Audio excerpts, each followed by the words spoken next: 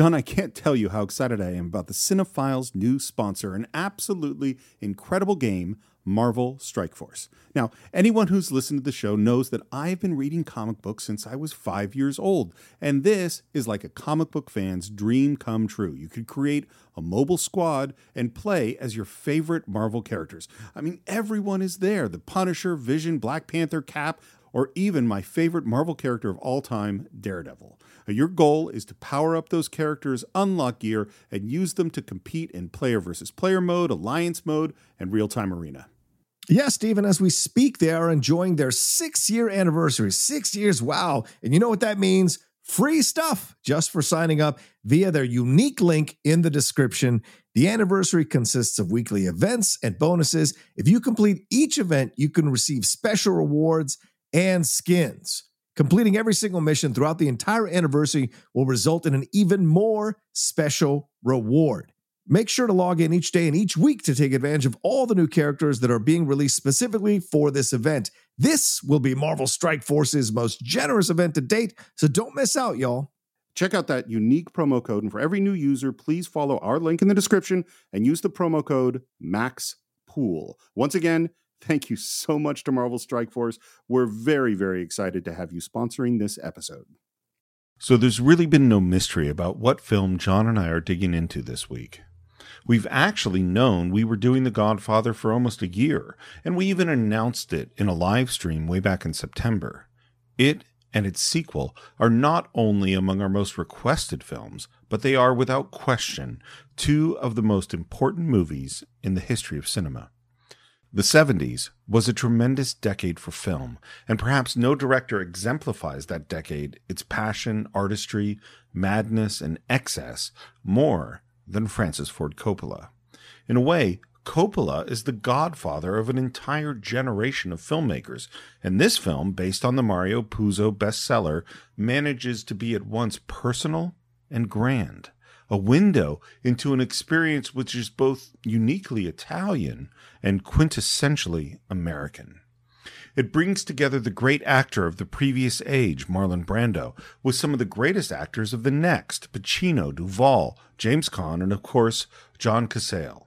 Listed as number 2 on the latest AFI 100, The Godfather fundamentally changed not only gangster films, but the art of filmmaking itself. So if you haven't seen this groundbreaking movie, The Cinephiles is going to make you an offer you can't refuse to buy or stream The Godfather through Amazon Prime on our website, cinephiles.net. And if you are part of our family on patreon.com/thecинephiles, right now you could be listening to John and I talk about the kind of kids we were in high school. Trust me, this is a short you won't want to miss. So, that's a short of our high school years on Patreon and part 1 of The Godfather this Friday on The Cinephiles. So the next day, my father went to see him, only this time with Luca Brasi. And within an hour, he signed a release for a certified check of $1,000. How'd he do that? My father made him an offer he couldn't refuse. What was that? Luca Brasi held a gun to his head, and my father assured him that either his brains or his signature would be on the contract. That's a true story. That's my family, Kay. It's not me.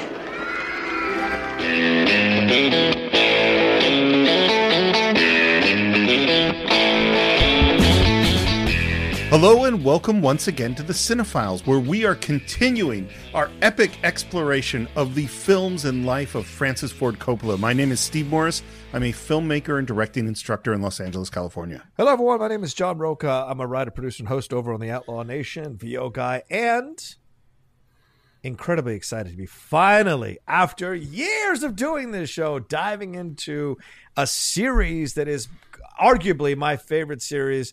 A director is one of my favorite directors, and an experience like no other, and giving it the Cinephiles treatment here on the show. I'm excited. I mean, this has been one of our most requested films of all time, yes. Both Godfather 1 and 2.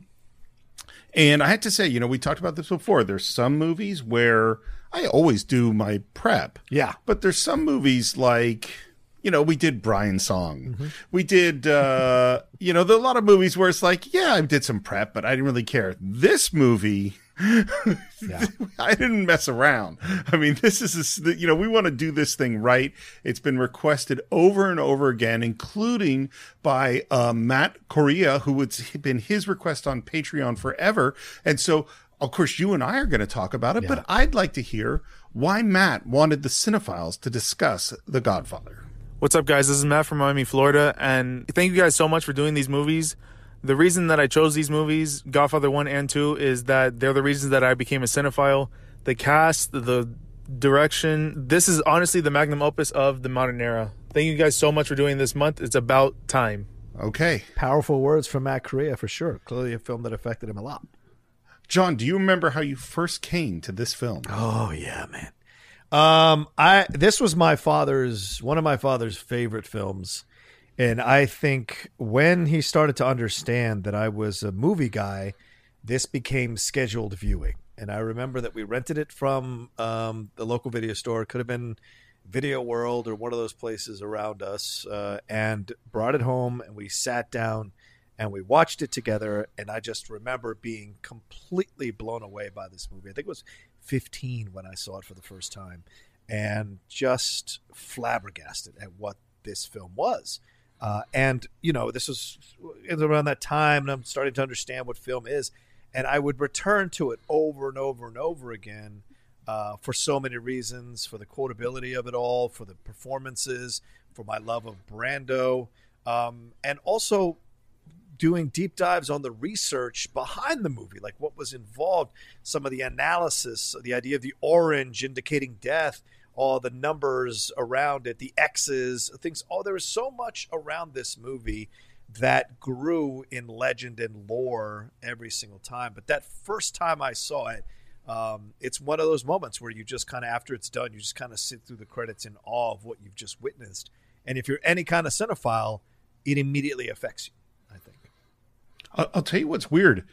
I don't have a clear memory of when I first saw it because I think I first saw it in pieces. Oh, okay. I think I know it was on TV. I know it was at, my house. I remember sitting on the couch, but I don't remember, I remember at a certain point seeing the opening scene and having not seen it before. So I think I saw, the middle to the end, and then I saw different parts of it. And so it was sometime later in high school where I really sat down and watched the whole thing beginning to end. And it's so funny. I've always loved this film. I've always thought it was a great film. And it is one that has just gotten better and better and better every time I watch it. It's so damn good. And Steve, it's one of those films that when you take it far enough away from it, you go, could it still be as good as and then you watch it, you're like, yeah, it damn well is. Watching it for this show, for this episode, I was just transfixed again about the quality of this movie. And there have been multiple iterations of it, extended editions, the coda, all of these things that have happened around Godfather 1 and 2, and then 3, of course, eventually. But they've connected this thing. Even TV had when they first debuted on TV 1 and 2, they connected them and put them in chronological order. Right. So you're starting in 2 and ending at the end of 1, and then back to 2, of course. Yeah. Well, and that, by the way, this is a spoiler alert for a few weeks from now when we do Godfather 2. That's how I first saw Godfather 2. Oh, wow. I saw the chronological version before I saw the real movie. Oh, damn, really? Okay. Yeah, because this was the the mid 80s, early 80s. You didn't have control over what you saw. Very it was true. just this was on. Yeah. And maybe that also is part of why the very first viewing is a little jumbled in my mind, because I think I saw that fairly early, maybe even before I sat down and watched, in later high school or early college, where I really, really focused on watching The Godfather. So, John, before we get going on this, I have a question for you. Sure. This is a question I would like to ask you now, and then I would like to revisit this question at the conclusion of our Godfather exploration. And this question is... So 6 weeks from now. Okay. Yes. Which movie do you like better? When I first became a cinephile, it was definitely Godfather, right? I felt Godfather 2 was at times a bit too expansive. I wasn't always the biggest fan of the Johnny Ola and the stuff in Miami. But as I got older and I understood really what was so important about Godfather Part 2 and how it connected up into our country's history and actually the real history of Murder, Inc. and Meyer Lansky and all of that, then it took on a whole nother level for me. And so now I'm very solid in the camp that Godfather 2 is better than Godfather 1 for me because the task is harder. Bringing in Robert De Niro to play a young Vito Corleone at the same time as you're having Michael continue his story and get older, and you're fleshing out both these stories at the same time. Oh, and throwing in this idea of Michael expanding out into Cuba, this idea of wanting to go legitimate, all of that just carries more weight for me now. But it's not by much, but it certainly is the film I prefer to watch if I'm going to choose between the two. See, I'm really curious about this for me. I've always liked Godfather more than Godfather 2, but partially is because I find it easier. You know, like I love the Vito stuff. I love the De Niro stuff. That's really enjoyable as much as there's some dark stuff in it. But the Michael stuff is so hard. And I think I've probably watched Godfather twice as many times as Godfather 2. And so like, I'm really curious after doing this serious weeks and weeks of, delving into these things, how I'm going to feel when we come out the other side. Because I know so many people who, like you, say, look, the real impressive movie is 2, not 1. And I understand it, but I've never been drawn to 2 in the same way. So that's why I'm kind of going like, how is my opinions and feelings about these things going to change? Right. It may also be too, Steve, because that Francis Ford Coppola's approach to 2 was he was upset that people liked Michael Corleone, revered Michael Corleone, kind of like Gordon Gekko was revered out of Wall Street when he was supposed to be the villain in that movie. And so he doubled down on the evilness of Michael, on the coldness of Michael, and on, the fact that he kills his own brother. He slaps his wife after an abortion. Like, it's the men he kills, the way he treats her, the way he sets up that senator by sacrificing this poor young prostitute. Like, he is brutal in his desire to achieve success and overall power under the guise of trying to go legitimate, right? He even almost alienates Tom Hagen. So it's like throughout the whole movie, he is even more brutal. When in the first one, there are redeeming qualities to Michael in the first one. I have to reassess what you asked me in the first part, the idea of does Michael really care about somebody? Rewatching Godfather 1, I was wrong. Like, it's he has genuine affection for Kay. He has genuine affection for his brother. He's really hurt by what's happened to his dad. So all of it is there. It just slowly dies as he becomes more and more powerful because he sees that emotion as weakness. And he can't have it in his position, And so I think he doubles down on it in the second film, and Coppola certainly steers it that way. I totally agree. But that's what's going to be so interesting is we got a long journey to go on. We got a long way to go. But I'll tell you this, the last time of watching Godfather, I saw more of that evil side. Yep. And I think that's one of the things that makes these such great films is that you watch them again and you see new things. And you never stop seeing new things. Yep. Agreed. Sometimes I say words like little bit of pre-production. That is not what I'm going to say this time. There's a lot of stories. It's very interesting. But of course, we got to start with Mario Puzo. He had written 2 books. They were very well reviewed, and they didn't make him any money. Yeah. He was doing magazine work. He wasn't very happy with it. And he basically told his agent, his wife, his family, his mom, he said, you know what? I'm going to write a bestseller. He just decided to write a bestseller, and he decided to do it over the most sensational material he could think of, which was the mafia. He had no experience with the mob. He didn't met any of these people, and he chose not to meet any of these people. This was all done through research, not personal experience. And this is what happened. He writes his first draft. He sends his first draft off to his agent and says, show this to nobody. And he goes to Europe totally on gets a whole bunch of traveler's checks on credit, takes his family, Sounds like he had a great time. Blew all his money. He's a big gambler, by the way. Yeah. He lost every time. So now not only is he broke, but he's deep in debt. Comes back home, calls his agent. His agent, and first thing he hears is not only did his agent disobey him and send the book out, but he had already turned down an offer of $350,000 for the book. Wow. Yeah. They finally sold it for $410,000.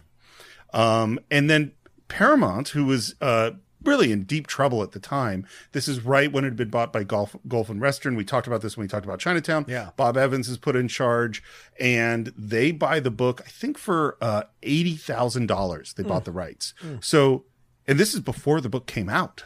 So he has gone from broke and actually deeply in debt to suddenly selling the book for $410,000 and $80,000 on top of that for the movie rights. Wow.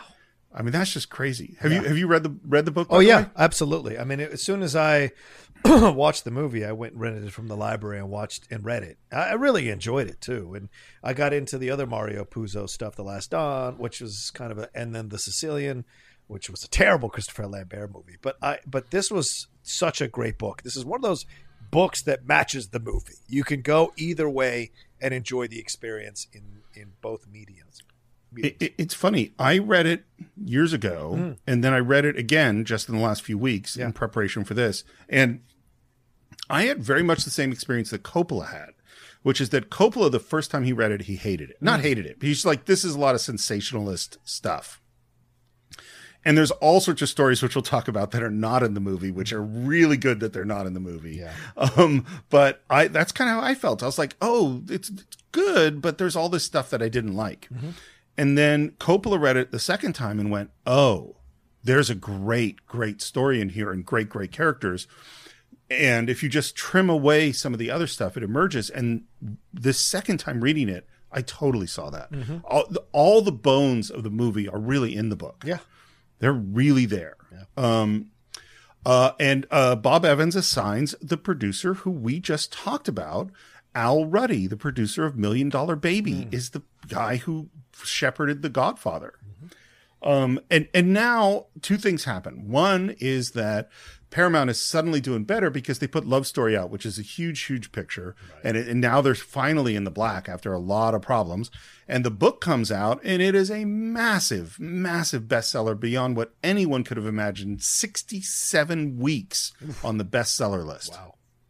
9 million copies in 2 years. That is just crazy. Yeah. And so they hire Puzo to write a script for $100,000. So now he got his $410,000, then his $80,000 to sell the rights, and now he's getting $100,000 to write the script. Puzo's doing great. Yeah.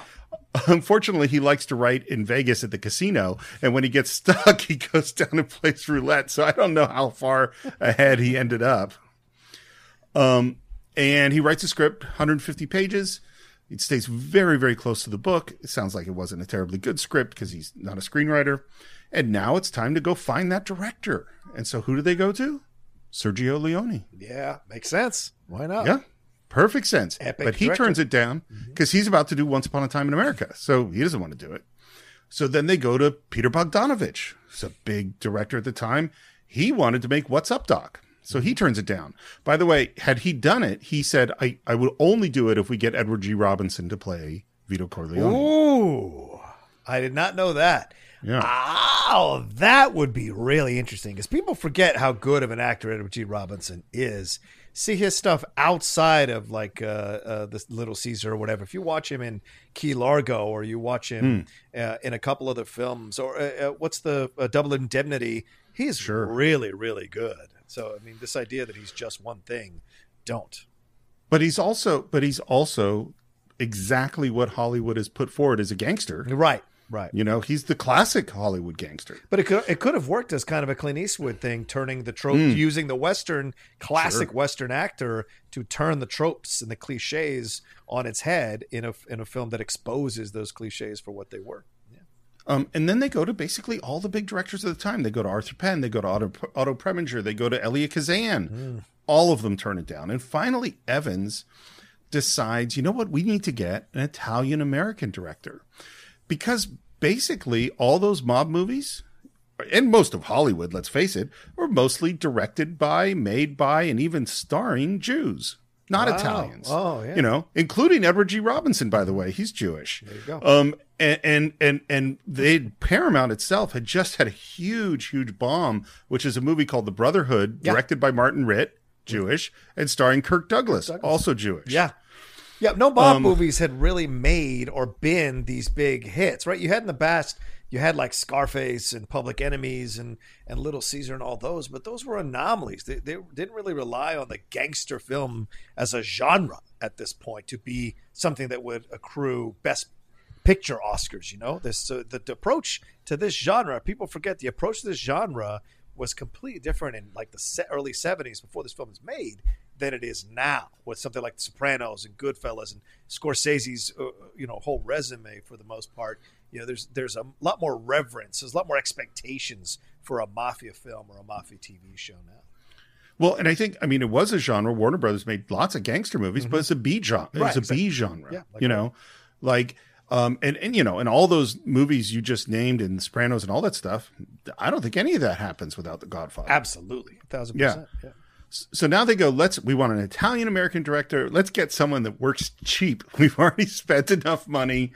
And so they go go after Coppola, who just directed The Rain People. As I said, didn't like the book, found it sensationalist and sleazy. By the way, the day that Al Ruddy called him up and said we offered him the job of The Godfather, he got his very first interaction with Marlon Brando. Oh, wow. I never knew this. Brando called him that day, he'd never met him, to turn down the lead in The Conversation, which is the movie that Coppola wanted to make next. Wow. Was he going to play the Gene Hackman part? Gene Hackman. Really? Yeah. Damn. That was Coppola's first choice for The Conversation. By the way, Brando was also Mario Puzo's first choice. Long before Coppola was involved, as soon as he sold the rights to Paramount, he said Marlon Brando should play Vito Corleone. And Paramount said, no way, never going to happen. Brando is not going to be in this movie. Yeah. For those of you who are not historians of film or historians, like Brando at this point in his career is toxic. Brando at this point, there's issues all through the 60s, The Last Tango in Paris, all of these issues that are rolling through with him. And so he's toxic. He's box office poison, according to a lot of people at this time. Even though it was the time of the auteur in the 70s, Brando was considered, who a lot of people idolized growing up and getting into movies, he was considered box office poison. So, he was not their first choice. And Coppola, when it was his choice, had to fight tooth and nail to get Brando to be in the film. Well, that's what we're going to hear over and over again. Coppola had to fight tooth and nail. Yeah. The whole movie is him fighting. Mm-hmm. So he says, no, I don't want to do this Godfather movie. And he's up, of course, in the Bay Area, is working on American Zoetrope, and they are in deep, deep trouble, as they are pretty much forever. They had just made THX 1138, which is George Lucas's first film, which is weird. It's okay. Yeah, it's not going to be on the Cinephiles anytime soon. No. And they are $400,000 in debt. And George Lucas goes up to Francis and says, Francis, take the gig. We need money. We kind of need the money. And of course, at first, Francis, who wants to make personal films and artistic films, he looks at this on his first read of The Godfather and says, this is exactly what I don't want to do. But then on his second read, just like I did, he went, oh, wait, no, there's something here. He takes the deal. He gets paid $125,000 plus 6% of the gross. And of course, Paramount didn't think this was going to be, nobody thought this is going to be a hit. Initial budget is $2.5 million, and the studio wants it shot naturally on location in Kansas City. And contemporary. They want to move it from a 40s movie to a 70s movie, 40s movie in New York to a 70s movie in Kansas City. And this is the first fight. This is one of the first fight. Coppola's like, no, it has to be a period piece, and we have to shoot it in New York. Yeah. And he's like, this relates to the emergence of the new America of capitalism, of America on the new stage after World War II. There's a huge difference in Michael Corleone coming home as a veteran of World War II than if it was contemporary, because then he's coming home from Vietnam. Yeah. And that's just different. Yeah. Yeah. And of course, at this moment, Patton hasn't come out yet. Yeah. He's writing the script. And now the book starts to become bigger and bigger and bigger and bigger. And now they're going, maybe we could spend a little more than $2.5 million. And the budget starts going up. And so Coppola starts to get his way. And now there's the Puzo script.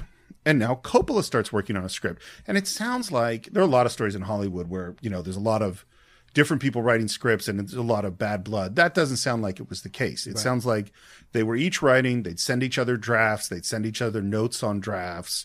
And it was, they say it was relatively simpatico. Yeah. That might also be, what they say. And Coppola, this is what he did, which is so interesting. And you could see pictures of this and you could even read, he's put out the Godfather notebook. Mm-hmm. What he did is he made a book that's like a stage manager's book. It's called a prompt book. And I was a professional stage manager. That was my first pro theater gigs, when I was in college. And what you do is you take the script and you take basically 2 copies of the page and you tape it to an 8.5 by 11 page. So you have a big white paper around it and the little script in the middle, and then you flip it over and you have the other side of the page. And Coppola talked a lot about, how carefully he did this, and he double reinforced all the holes in the 3-ring binder, and he lovingly built this. It takes a while over time. And he took every single page of the book and made this prompt book out of it. And then he sat in Cafe Trieste in North Beach in San Francisco, which is home of the beat poets. I mean, it's this is where Ginsberg and all those guys hung out, and started working on not the script, but the book. And he took notes and he underlined things and put things in the margins, and it's pages and pages of the notes. And what he did was he wrote a synopsis of each scene, and also was figuring out this scene is not going to be in the movie, and asked the question of, why is this scene important? And this is the thing he got from Elia Kazan, who believed that every scene had a core idea in the middle of it, and that's why the scene is in the movie. What's so crazy, and is I never heard this before, and yet this is what, in particular in the last 2 years of teaching directing, this is basically what I discovered, because I would continually ask my students, what is this scene about? What is it about? And I can't tell you how often I would just get total blank faces. Which is mind-blowing, because that's the first thing you learn in acting is, what is the scene about? What are the objectives of the scene? Yep. And I even had a teacher in Florida State who's a very good drama teacher who said every scene is about some form of sex, which means you're trying to get something here, something from the scene. And it could be mental sex, physical sex. It could be relationship sex. It is some form of a desire that you have. And that's what it is. Every person in the scene has to have a desire for something. And the overall desire is the point of the scene. And so it's just so it's fascinating. Just the directing students are just kind of staring at you blankly, because that seems so second nature. But of course, two different approaches to creativity, right? So, yeah. Well, and they're writing. It's so funny. They're writing just a story. Well, it's in here because that's what happened. Yeah, right. And it's well, yeah, but why? Right. Why is this important? Because that's how you get, just as you say, how could I if I was directing you, how could I talk to you as an actor if I didn't have some sense of your motivation and what you were trying to do? There's nothing to talk about, And I would imagine a lot of the friction between early directors and early actors are directors going, no, just do it. And I was, no, what's the reason for me doing it? I can't give you the performance you want if you don't tell me why I need to be doing these things. Yeah, I don't know why I'm walking over there. Yeah. I don't know why I'm trying to get this thing. I'm sure directors are like, just fucking walk over there. Just walk over there. So then he wrote down a synopsis. He wrote down the era. He said he wanted every scene to be specifically linked to this year, this time and place. He wrote down notes about imagery and tone. What do I want to see in this scene? He wrote down, and I think this is so important, he wrote down pitfalls. And what could go wrong in doing the scene and what could go wrong doing the whole movie. And here are some of the general ones. Cliche dialogue. Yeah. He didn't want any of the dialogue to sound like someone wrote it for a gangster movie. Familiar settings. He wanted to take people to settings they'd never been to before. Always use specifics, and in particular personal specifics, so that things had to come out of his life and his family. And then he wrote, "Don't lose the humanity." And I think you watch The Godfather and it's clear that he didn't. Yep. I think that's one of these people are so real and so well developed. And of course, he said, avoid too much exposition, which is, the great bane of all screenwriters is how do I get the audience to understand what's happening without just telling them? Yeah. And he had a color coding system. So things for imagery was one color and things for character things was another color and the synopsis was another color. And what you could tell is the more important the scene, the more colors and notes the page had on it. And I'll give you a guess of what scene in this movie had the most notes. Oh my God.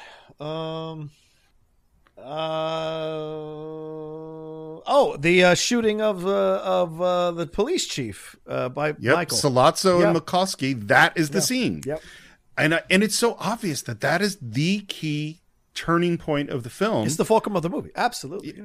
Absolutely. And of course, we're going to talk a lot about it when we get to it. And here's the big thing. This is what finally sold him on doing this book, is when he went at the core of this is the story of a king with 3 sons. And each son inherited a different part of his personality. Sonny inherited his violence. His heart and sensitivity was inherited by Fredo. And the cold genius was inherited by Michael. Yeah. And the big word, the one word for the whole movie is succession. Oh, this how is funny. a movie. Yeah. Right. Considering there's a show now on HBO. Yeah. Which do you watch it? I've heard it's amazing. I've watched the first episode, but there are shades obviously because it's he's a little more active and a little more of a flawed king that is being played there by Brian Cox. But I could see the similarities absolutely, and maybe that was the motivation for the title of the show. So Paramount asked for a script that was 120 pages. The first script that Puzo and Coppola delivered is 173. They cut it down to 163. That's as short as they could get. As you mentioned, Coppola had to fight for Brando, and Paramount was like, no way, we're not doing it. They wanted Ernest Borgnine. And the other person really in the running was Danny Thomas. Yeah. Who apparently was going to buy Paramount to do this part. He's going to pull his own Godfather move. I'm going to buy the studio and put myself in it. Yeah. Because by the way, you most people listening probably don't know this. Danny Thomas was real powerful at this era. Yep. Here are 3 other names they considered for Vito, and I think you will be interested in all 3 of them. Maybe you already knew them. George C. Scott, Anthony Quinn, and Orson Welles. Yeah. There's an alternate timeline where Coppola directs Welles as Vito Corleone, and either it's the greatest train wreck you've ever heard of in your entire life, or the greatest film ever made, period, by miles. I just have a feeling because I can't imagine Welles and Coppola, 2 alpha males with distinct points of views and strong points of views about how a film should be directed, working together without fireworks. I just don't see how it would be possible. Yeah, I mean, well, and the thing is, this is one of those roles where Brando is Corleone. That's just it. I mean, everyone we've mentioned, including Ernest Borgnine, I don't know about Danny Thomas, but everyone else we've mentioned are like, these are really interesting actors. Yeah, certainly. Yeah. And then finally, and again, Coppola just keeps pushing. He's just not quitting. And they finally say, okay, maybe Brando can do it if he works very cheap. He puts up $1 million bond. Yeah, insurance, yeah. And he does a screen test. And screen test, that's the one.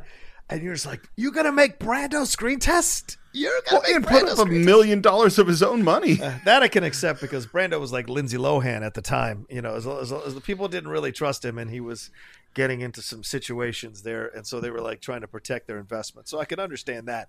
But the screen test, that's where I draw the line, man. Well, and I love Coppola's responses. He says, sure, no problem. I'll get Brando to do that. And he knows he's never going to get all of it, but he figured if he agrees, he can keep the conversation going. Right. And then if he gets him, then he can renegotiate later on. Right. Of course, he doesn't tell Brando he's going to do a screen test. He tells Brando you're going to do a makeup test. Yeah. And I'm sure you've heard the story. This is a very famous story. Goes to Brando's house. He's heard that Brando doesn't like a lot of loud noises, so he has all his crew. They're all only going to use sign language. They're not going to speak. He brings lots of little Italian cheeses and sausages and a glass of wine and things, just so Brando has some things to play with. Yeah. They show up. There's Brando in a robe, long blonde hair, looking, because Brando's 47. Yeah, that's all he is, ladies and gentlemen. He is 47. I will say this, maybe I'll get in trouble. He's younger than Steve and I at this point when he plays the Godfather. Insane. Yeah. And Coppola described he looks like a surfer god at this moment. Mm-hmm. And, this is the transformation. He pulls his hair back. He puts some shoe polish in it. He starts walking around, starts picking up the little bits of food and starts saying, I think he would talk kind of like this. And then he grabs some Kleenex and he sticks them in his mouth and turns around, and there's Vito Corleone. Yeah, man. And that's a master at work. That's a master at work. Regardless of your feelings about Brando and the things he's done or whatever, that's a master at work, a genius. And it must have been phenomenal for Coppola to be in the room and to watch magic happen like that. It's so crazy how I think about time differently now than I did when I was younger. Because when I was younger, On the Waterfront, which we did on the show, is 1954. Yeah. This is 1971. So it's 17 years later, which when I was a kid, that seemed like a really long time. And now that doesn't seem like that long. That's 2003. That didn't seem that long ago. True. And they show the film to Paramount, and just Paramount goes, he says, I'm going to show you the screen test of Marlon Brando. And they go, Brando will never get this part. And he shows it. That was Coppola's voice that he used when he's telling the story. And he shows it to him, and they go, that is the most amazing thing I've seen, and suddenly Brando's got the gig. Yeah. And then, and I'll talk about some of the other, we'll talk about some of the other casting when we get to some of these people. But the next thing he did was he gets Duvall, Pacino, Jimmy Caan, and Talia Shire. They're all up in the Bay Area. They're staying with Coppola. They're improvising. They're taking home movies. And then they do a big dinner with Marlon Brando, with Talia Shire serving food, because that's what she was doing, a big soup to nuts Italian meal, the whole thing. And they put Brando at the head of the table, James Caan on one side, Al Pacino on the other side, Robert Duvall sitting there. And it sounds like all of them just fell into those characters, I imagine John Cazale would have been there as well. Yes, he was there too. Yeah. Sorry. And they just, like, Al Pacino's, the way Coppola describes it, he's trying to impress Brando with his sensitivity and intensity, and Jimmy is trying to impress him with his jokes and big personality.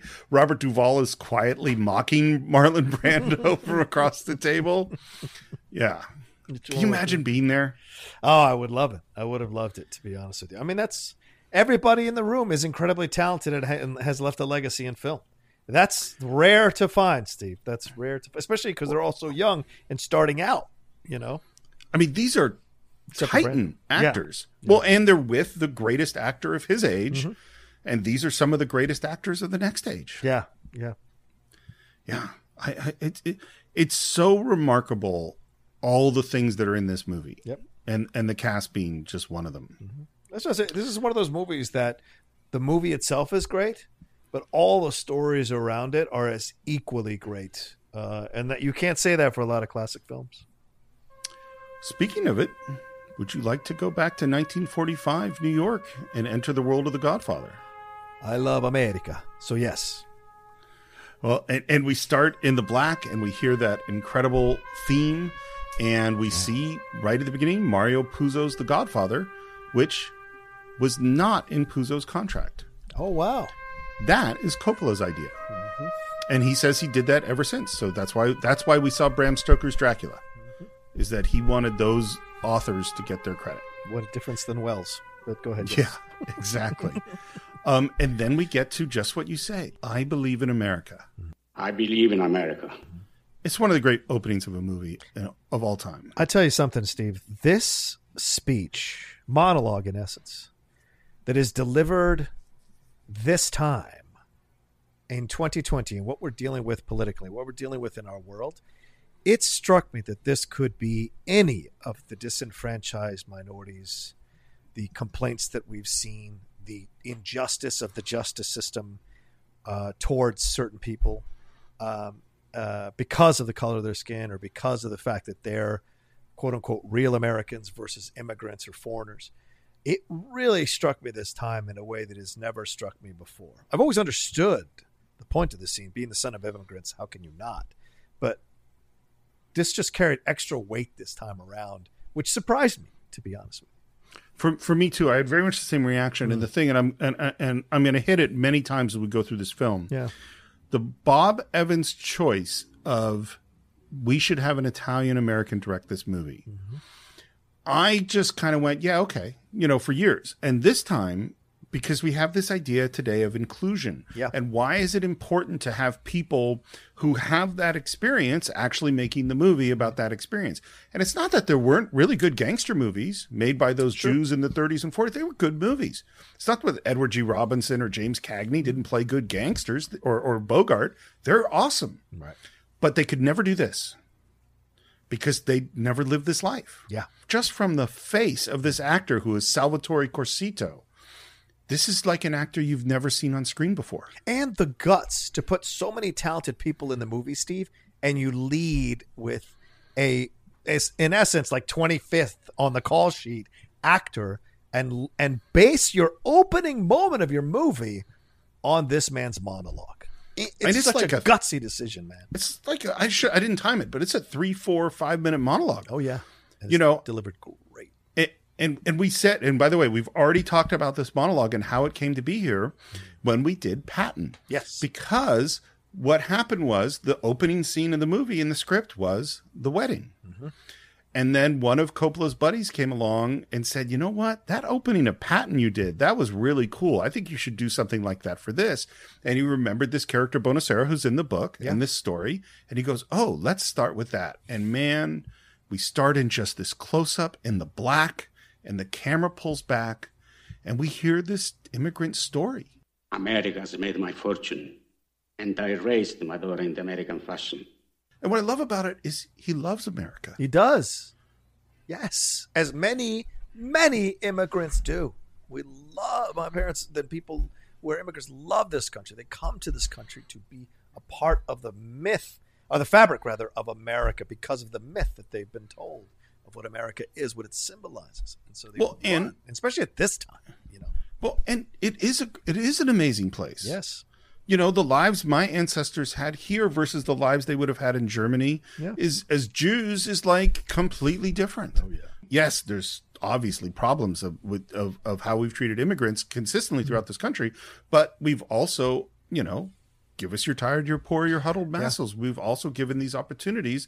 And this man, he says that he raised his daughter in the American fashion. Mm-hmm. He wanted her to assimilate. Yes. And then she meets an American boyfriend. Not an Italian. She goes out to movies with him. And I love that he says, I didn't protest. Yeah. Yeah. And then 2 months ago, he took her for a drive with another boyfriend. They made her drink whiskey and they tried to take advantage of her. And his performance is so good. Mm-hmm. She resisted. She kept her honor. So they beat her like an animal. And as this is happening, the camera is just slowly pulling back. It's all in one shot, which ain't easy for this actor. No. He's sitting there with Brando. And he has to give this huge monologue. Mm-hmm. That's a lot. And Steve, as a director, I would argue, you would, and please correct me, normally in a monologue, the way that this is written, where it builds on the drama as the monologue goes along, you start away and move closer and push in so that you feel the pain of this man deep in your bones, but that they pull away, or Coppola pulls away, is such an interesting decision that so works.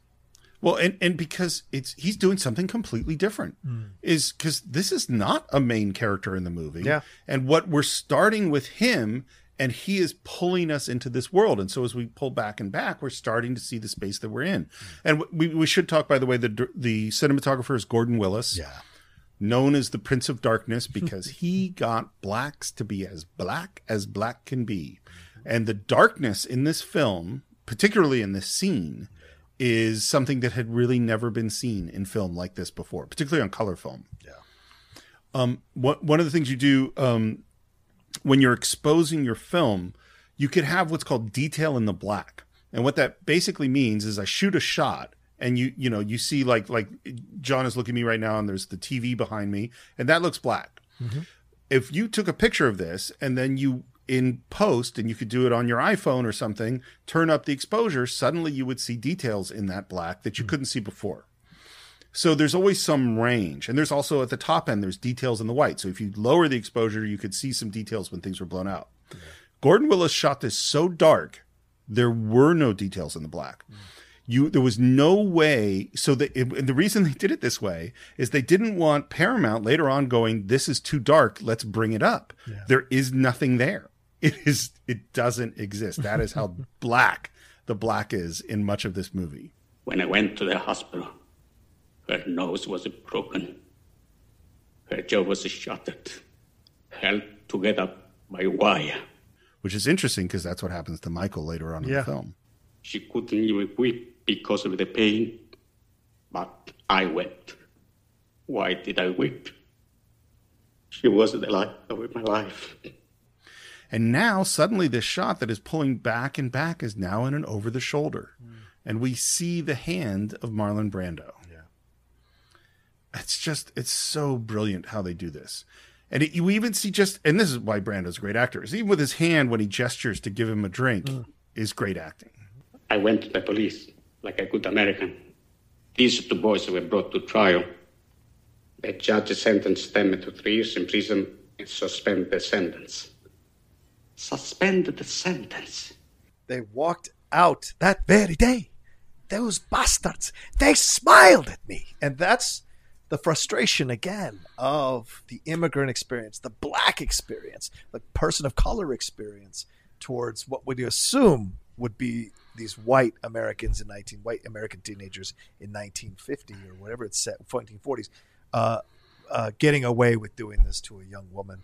And because she's a foreigner. Because she's a daughter of immigrants, rather. We literally, the last film we did was Mississippi Burning. This exact thing happens in Mississippi Burning, where they suspend the sentence of these guys that beat up this kid. Yep. And in our world today, there was the Stanford student who raped the woman in the alley and and he was a white, wealthy guy, got a very small punishment. And you see, we've seen it just recently. Yep. African-American who steals a candy bar gets 7 years. Yep. Then I said to my wife, for justice, we must go to Don Corleone. And now we get Brando. Yeah. And this is great because we hear his name and then we see him. It's a great reveal. Oh, such a great reveal. By the way, Marlon Brando's holding a little a kitten in this scene. That was something, according to Coppola, he just saw this cat and handed it to him. Yep. It was totally improv. and Brando, the stuff he does, because you don't know what the cat's going to do, is great.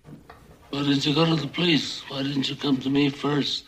And Bonasera doesn't want to answer. He says, what do you want of me? Tell me anything, but do what I beg you to do. He doesn't say it out loud. He walks up, he whispers in his ear. And then we see the camera pulls back, and you see Brando in all his power kind of lean back and pull a little bit away from the guy because he's legitimately offended or insulted that this guy would come and ask such a thing and whisper it in his ear and not understand he's asking for them to be killed in essence. And he in essence looks at the Godfather as a hired gun. And that is so offensive to what Vito Corleone has built, the empire he has built. He's not a common hitman, Well, and this is the thing is that Bonasera, he wants to be an American. Yep. He has chosen to not be in the world of the Godfather because Vito says, we've known each other many years, but this is the first time he ever came to me for counsel, for help. I can't remember the last time that he invited me to your house for a cup of coffee, even though my wife is godmother to your only child. But let's be frank, you never wanted my friendship, and you were afraid to be in my debt. I didn't want to get into trouble. Yeah. Bonacera didn't want to be a part of this. Right, but this is what it is. And Steve, there's something working here. Damn, we're spending so much time on this molecule. But there's something that's working here, and that is he said, I love America, right? He wanted to assimilate so much into the American life that he assumed some American traits in looking down at the Godfather, looking down at Italians who are in the mob. And only now is he coming to beg for justice. But before then, he didn't want to have anything to do with Vito, except to ask his wife to be godmother to his child, right? And that was maybe a culture thing, like, hey, you got to ask just in case, blah, blah, blah. We don't know the full connection other than we don't know the story. Right, other than that. And so it's just like this. So maybe this guy was kind of thinking he could cherry pick his connection or his involvement as long as it served him, just like sometimes America does. So it's just very interesting, the levels that this is working on, more than just the monologue of what's actually happening between these two men. Well, and I think he's still using American tactics, which is he thinks I can pay this guy money. Right. It's transactional. Right. I'm going to give you money and you're going to give me service. Right. And what Vito Corleone is like, no, this is a relationship. Yeah. I don't do stuff for money. Now you come to me and you say, Don Corleone, give me justice. But you don't ask with respect. You don't offer friendship. You don't even think to call me Godfather. Instead, you come into my house on the day my daughter's to be married and you ask me to do murder for money. And he says, I ask you for justice. No, your daughter is still alive. That's not justice, you know. By the way, Brando was really impressed with the guy playing Bonacera. Oh, really? Oh, yeah. That's great. And he's great. And this guy, this was an open call for actors. Huh. Coppola always wants to do open calls. Mm-hmm. Because there's these people out there that you would never see, you know, because they don't, this guy doesn't look like someone's going to have a movie agent and someone to be representing him. He's a theater actor and he came to an open call. I get in trouble for saying this all the time, but people revere actors too much. There are many, many actors who never get the opportunity, who never get the shot, who never have things lined up for them that could be just as great as any of your favorite actors.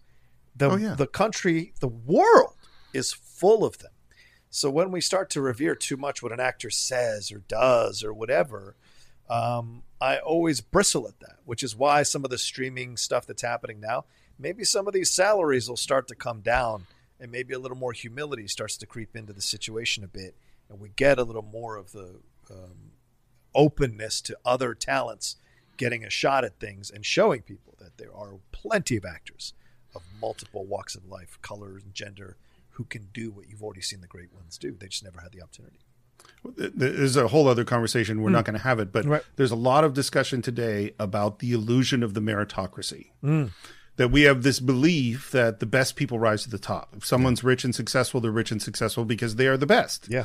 You know, if someone's a famous actor, they're famous because they are best. And it's like, they might be great, but there are all these circumstances, many of which are just luck, that led them to be in the place where they could have those opportunities. Absolutely. You know, Absolutely. Might you be just born to the right family, you know, or the right race, or the right, you know, in the right community to have the resources to become what they became. Yep.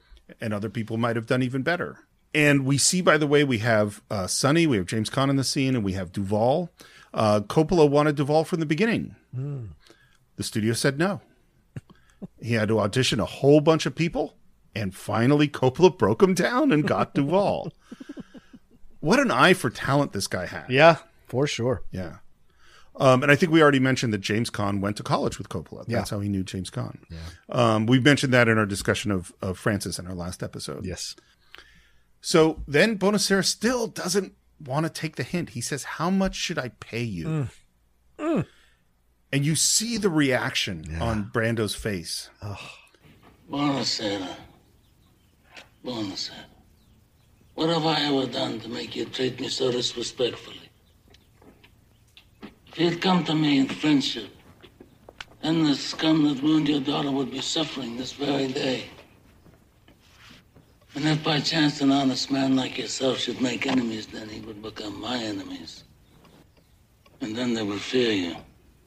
I love that moment, man. Because when you watch this movie after you've seen part 2, it's really interesting to watch the chilling moments of menace that Brando is able to call upon for Vito.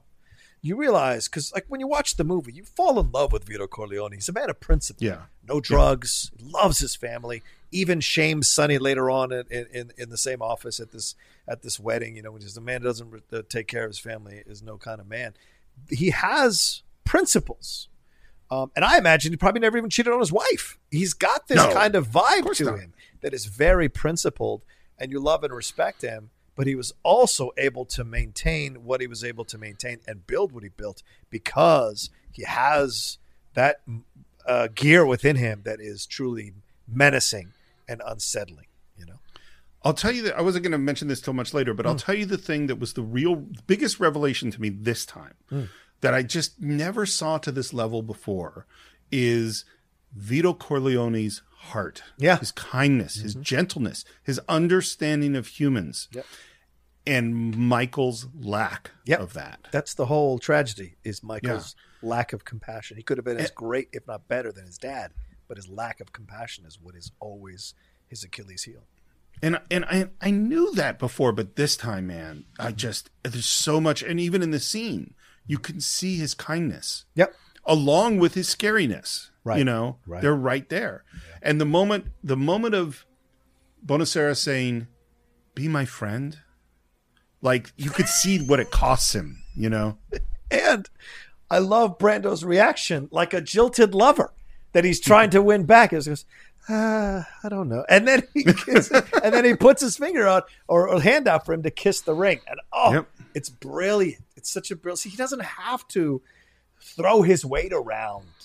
He just speaks to him calmly, and then he then even plays upon his, like, just plays upon him emotionally. Like you said, he knows human beings, and he knows how to play Bonacera, so Bonacera will do what's right.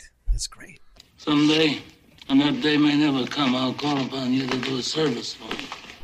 And this is what I love, too, is it's it's non-transactional. Right. It's not, I give you money and you do this thing. It's relationship-oriented. Yep. We now have a relationship. Right. You know, we're friends. We're friends. I'm your godfather. Yeah. Until that day, accept this justice as a gift on my daughter's wedding day.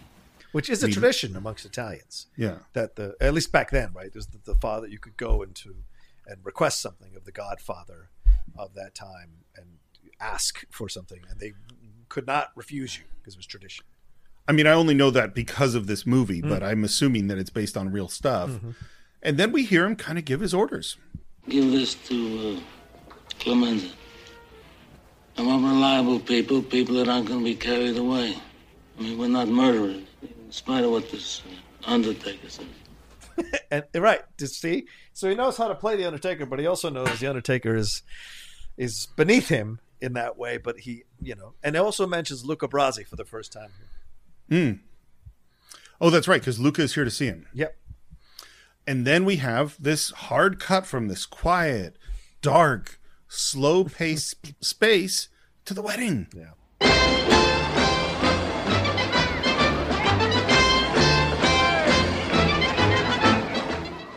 So the first scene is amazing. I think the wedding is where you see why only Francis Ford Coppola could have directed this movie. Because this is an Italian wedding. Yeah. This isn't my version of what I think an Italian wedding might look like. Right. This is an Italian wedding. It was shot on Staten Island. The idea for the Corleone compound, what they were modeling after, was the Kennedy compound. That makes so much sense. Yeah. So much sense. Yeah, Dean Tavoularis, who he will later work with on all the Godfather movies and Apocalypse Now, pretty unknown production designer. He's the production designer on the film. There's sort of an old-fashioned, grainy, homey film look. That's what Gordon Willis saw immediately when he saw New York in the 40s. It's very gold. Yeah. It's very, feels old-fashioned. Brown. Yeah. Brown, yeah. And it's time to have the wedding pictures with the family. And what does Vito say? Where's Michael? Where's Michael? I'm not taking the picture without Michael. Yep. And then we go out front, and there's some people taking down license plate numbers. Coppola had, like as I said, he had this notebook. And one of the things he had was how the people were dancing and little vignettes and little things that would happen at weddings that aren't in the book. And one of them is these people, Clemenza and Tessio, Abe Vigoda, and I don't have Clemenza's name right in front of me. Richard Castellano. And they are, again, characters like we've never seen in a movie before. Abe Vigoda, another guy from the Open Call. What? Wow. Yeah. And he has a face. I mean, he's just so great. Does he get Barney Miller off Godfather? Damn, totally. I never thought about that. Oh, interesting. Yeah. Okay. And we see Clemenza drink from a pitcher of wine. We see sandwiches getting thrown around, which again, that was something that happened at weddings from Coppola's family. Yeah. We see Sonny, James Caan, talking to his wife. We obviously see some tension there. We see the moment, which it's all the little moments. It's the little girl dancing on Tessio's feet. Yeah. I just love that. And this is the thing. If you cut that out of the movie, would anyone know? No. Right. And yet, does that seem like just completely grounded in reality? Yes. Yeah. And do you like Tessio from seeing that moment? 100%. Immediately. And just as to juxtapose, do you like that young kid that's under Clemenza's employ? From the beginning, you do not. His interactions when he grows past the line, try to touch Clemenza's cheek and he's like, do your job. And then when he's getting the sandwiches thrown at him and he's like, oh, you stupid jerk. And then later when he's looking at the money going into the kitty or the dowry for Connie, and he's just like, Maron, if this was somebody else's wedding, sfortunato. So already you know what is going to happen later on with this guy where he calls in sick. You know what that this dude is. And like you said, Steve, no exposition. Just seeing the scenes, you get an idea of this kid's character so that when he's used later as a person who set up someone to die, the payment comes in full because he's a shitheel from the beginning. So this is the character is Paulie. Yeah, Paulie.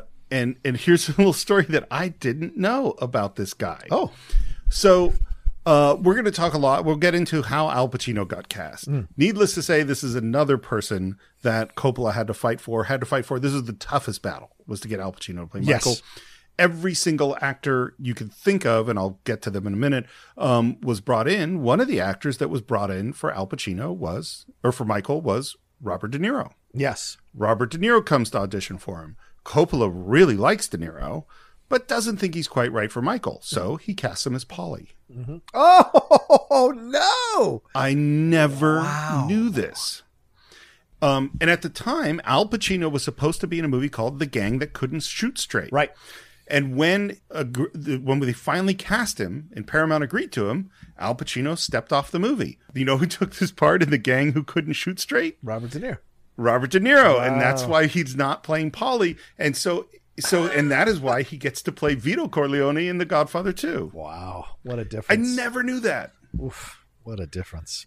Right? The guy they chose is so perfect for it. I can't imagine Robert De Niro doing that part. Well, what a waste that would be of De Niro. True. Very true. We see Luca Brasi, who's practicing his speech. Don Corleone, I am honored and grateful that you have invited me to your home. Sonny heads out front. I love the way James Caan, even the way he walks, you get a sense of his character. He's a sweat. He's a penis in a suit, man.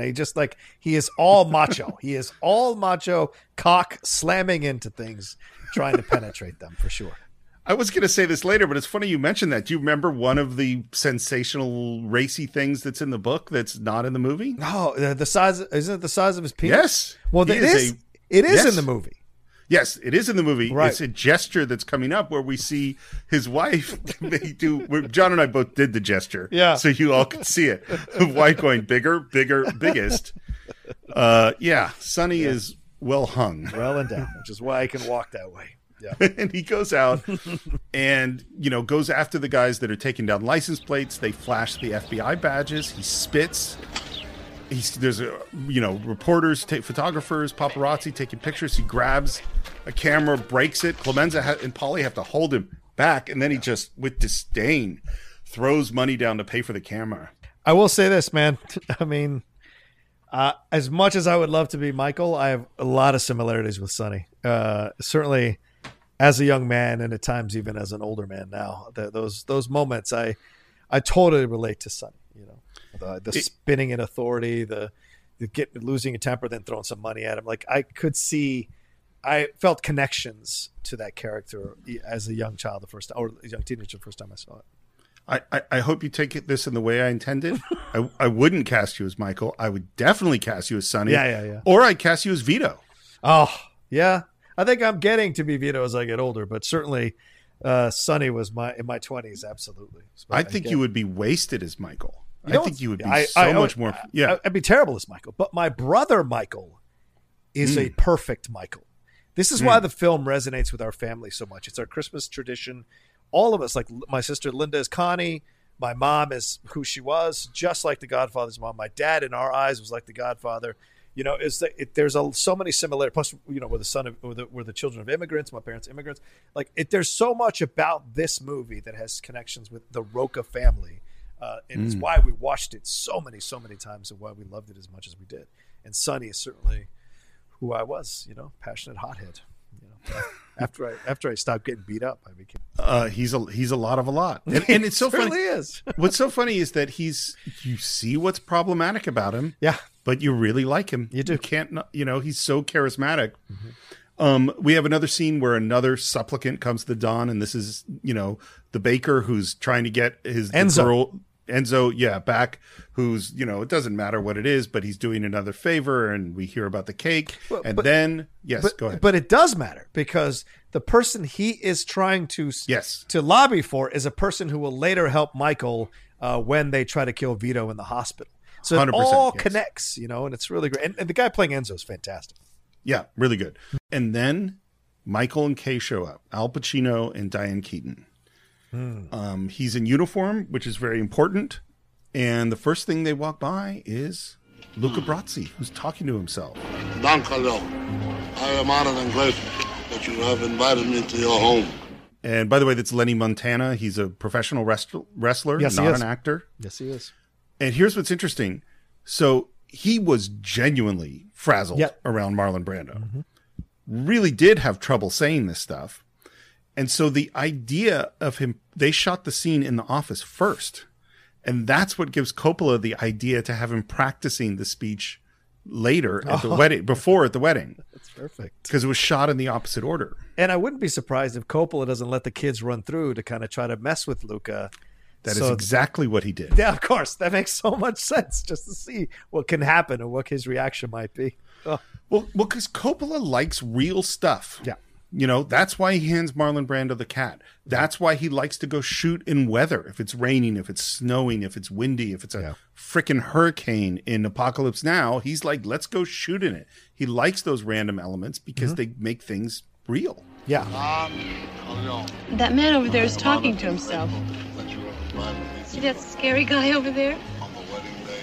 He's a very scary guy. Well, who is he? What's his name? His name is Luca Brasi. He helps my father out sometimes. I hinted at it before. Let's talk about casting Al Pacino. Okay. So Diane Keaton was cast right from the beginning. And the reason Coppola picked her was he felt that Kay was the most straight, boring character in the whole story. And so he wanted to pick an actor that was really quirky and odd and very much herself. And that is Diane Keaton. Yep. And this is the beginning of her amazing career, too. Yep. And he wanted Al Pacino from the beginning. He'd seen him in some theater. He thought, this is the guy I want. Brought them to Paramount, and they said, are you kidding? We're going to give the star of the movie to not only an unknown, but a short, dark-haired, very ethnic-looking unknown. They say, we want Robert Redford. Yep. They want a Adonis to play an Italian. It's just so funny. Not that you can't have blonde, blue-eyed Italians, of course, or light-skinned Italians, but for the film that he was making, you had to feel that authenticity from moment one, from second one, and Michael radiates that so much more than Robert Redford would. Yeah, he brings Al Pacino to L.A. They do a screen test. Paramount sees it. hates it. We're never casting this guy. Bring in other people. So they auditioned, just all of them. Every actor you can think of came in for this, including Dustin Hoffman, Martin Sheen. And the one that the studio finally said that they agreed to was James Caan. James Caan's going to play Michael. So they hire somebody else, Carmine Caridi, I think is how you say his last name.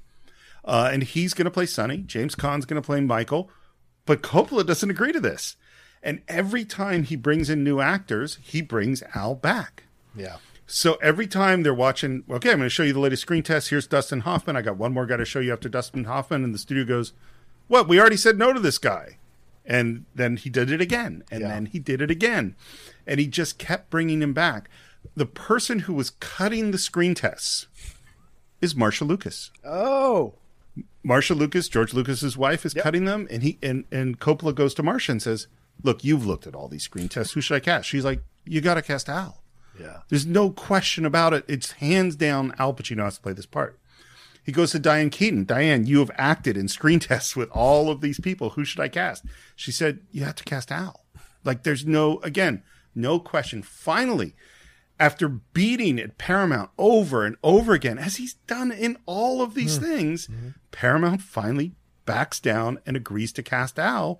And that means the guy they have cast to play Sonny can't be him because he's like 12 inches taller than Al Pacino. Yeah. James Caan's a little bit shorter, and so James Caan goes back to be Sonny. And that works out. And so the thing is, this is why it's incredible to talk about all the stuff around the movie as well as the movie, because if you don't get Coppola at this stage in his career, when he's still young, when he's still trying to prove something, when he's got the ego, which he'll always have for the rest of his life, but like the cockiness, the bullheaded determination that he's right, this film doesn't end up being the classic that it is, and the second film as well. They don't end up being the classics that they are, that reverberate through the world of cinephiles, through the world of film, without Coppola in this time, at this moment, willing, as a younger director, to fight the studio, to challenge the studio, to push the studio. Plus, we're in the 70s when studios were more open to the auteur stuff, you know? And I sometimes forget, Steve, you know, when we're desperate to pay bills or whatever, like, you forget that sometimes fighting for the artistic integrity of something does matter,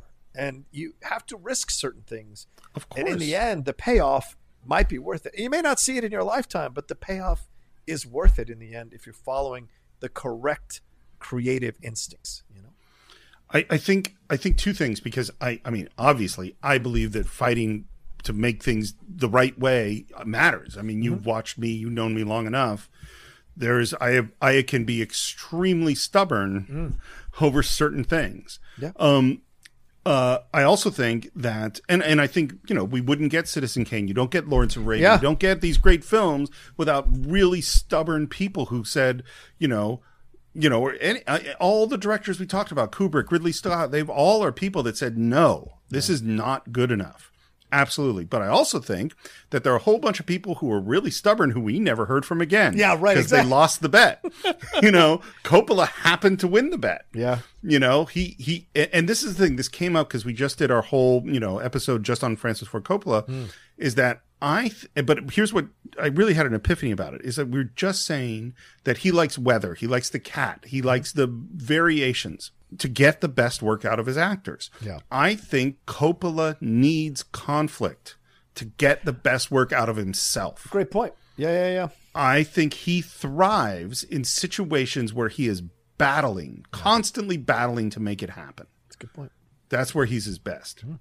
The other thing I think is I totally think that they picked the wrong freaking scene to do a screen test with. because this is the thing, is the power of Al Pacino's performance is his quietness. Yeah. And so if you're a studio and you don't really understand that, what you would see, particularly in this scene, is how quiet and small his performance is. Yeah.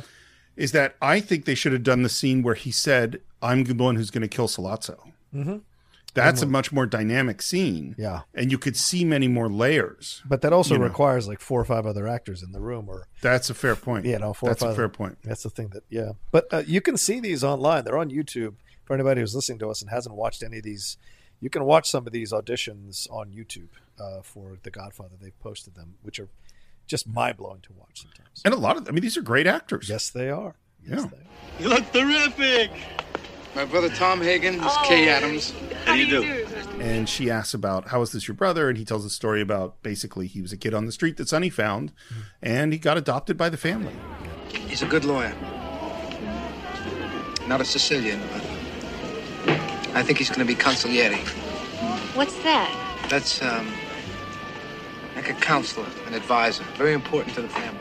Luca Brasi in The Godfather. We hinted at it before. I am honored and grateful that you have invited me to your daughter's wedding. On the day of your daughter's wedding.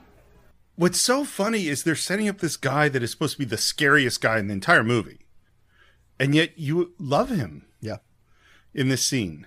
Him stumbling over his words. And I love the and I hope that the first child will be a masculine child. I love the ending.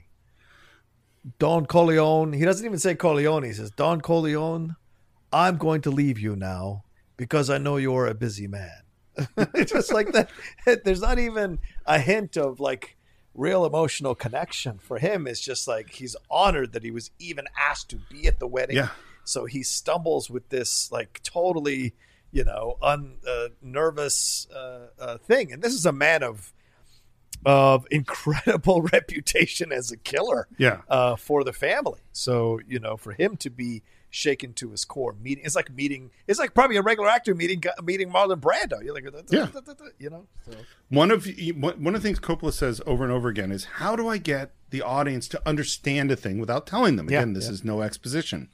Well, having this huge man who's supposed to be really scary be totally not only intimidated, but grateful to be in the presence and at the wedding of this other man makes us understand something about Vito Corleone through his behavior. We're back out of the wedding, and the bride and groom are dancing. We should say that the bride, of course, is Coppola's sister, Talia Shire. Yep. She wanted the part from the beginning. Coppola was against it.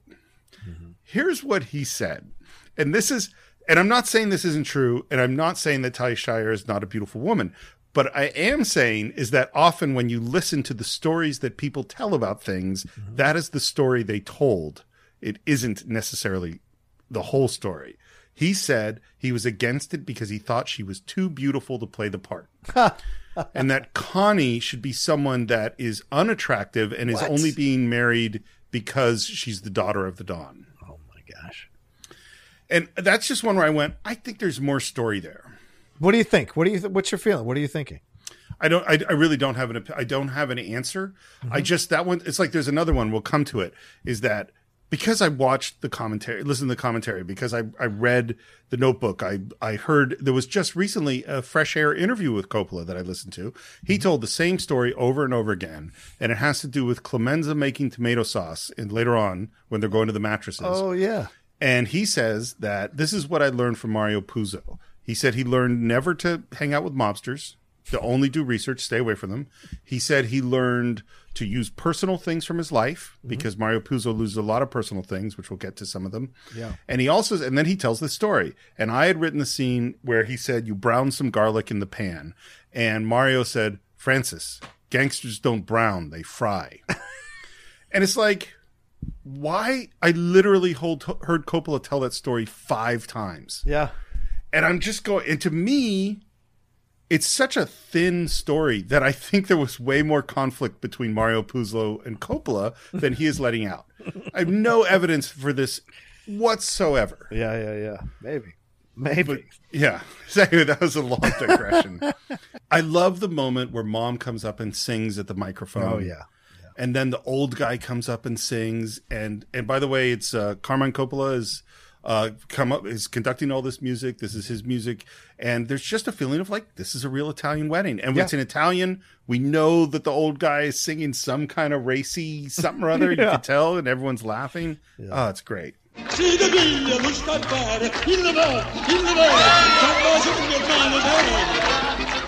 And Coppola insisted that he wanted a band that could really play rather than actors pretending to be a band. Yeah.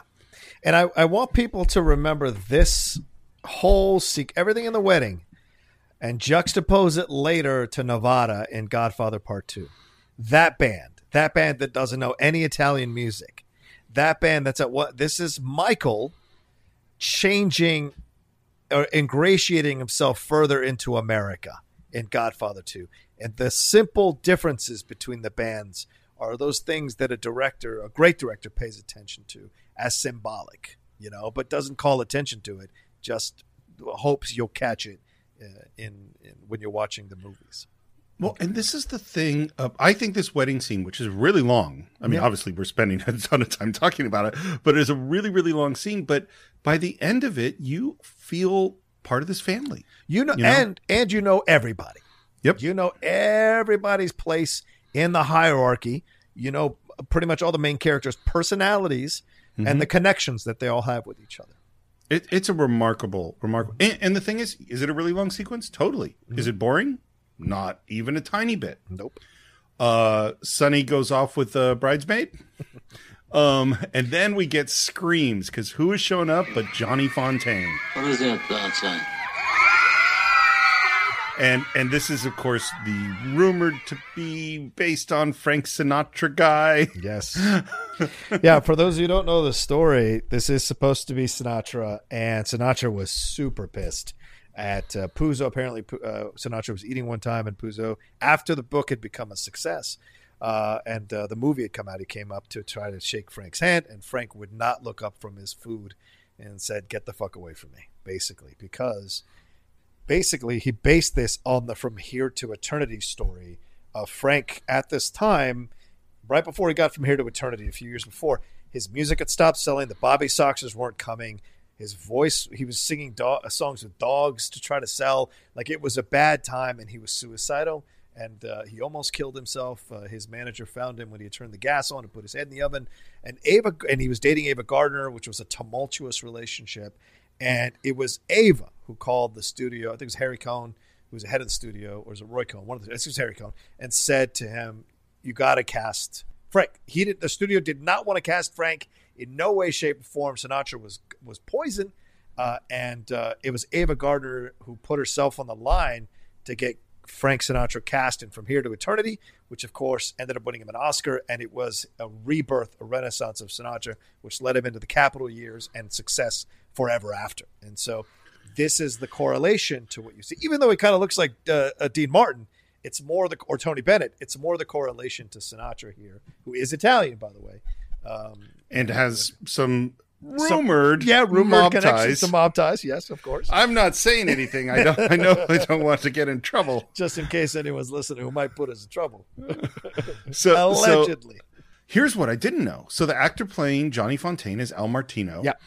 And he got Albert Ruddy hired him for the part. He's a club singer and fairly well known, but not a big star. Right. And then when Coppola got hired, he dumped Al Martino because he wanted Vic Damone to play the part. And so Vic Damone comes in, and this is what it says on Wikipedia. So I've never heard this story before, but this on Wikipedia, it says that Martino went to his godfather, Russell Bufalino. Oh. And Bufalino put pressure on Al Ruddy, and they dumped Vic Damone and brought him back in. It just sounds so crazy that could be true, but that's what Wikipedia says. I don't know. Mike, you never told me you knew Johnny Fontaine. Sure. You want to meet him? Huh? Oh, well, sure. My father helped him with his career. He did? By the way, some of this part of the scene was shot at night. This conversation with Kay and Michael is shot night for day. Wow. And I would never have known it. It's done really, really. And of course, it's because they're under huge time pressure. Yeah. They didn't have a lot of money, and they had to get this stuff done. Well, when Johnny was first starting out, he was signed to this personal service contract with a big band leader. And as his career got better and better, he wanted to get out of it. Now, Johnny is my father's godson. And my father went to see this band leader. And he offered him $10,000 to let Johnny go. But the band leader said no. And I love the way Michael says this line. So the next day, my father went to see him, only this time with Luca Brasi. And within an hour, he signed a release for a certified check of $1,000. How'd he do that? My father made him an offer he couldn't refuse. That is ranked as the second most memorable line in film history. What's the first? The first is, frankly, my dear, I don't give a damn. That totally makes sense. Totally. The third yes, is, I could have been a contender. Oh, yeah.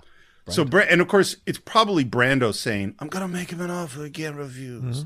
Not Al Pacino saying it. But that means Brando has 2 out of the top 3 best lines. This line comes from Mario Puzo's mom. Oh, an offer he can't refuse?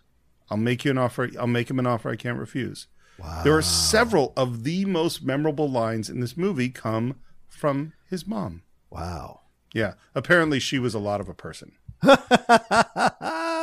Luca Brasi held a gun to his head, and my father assured him that either his brains or his signature would be on the contract.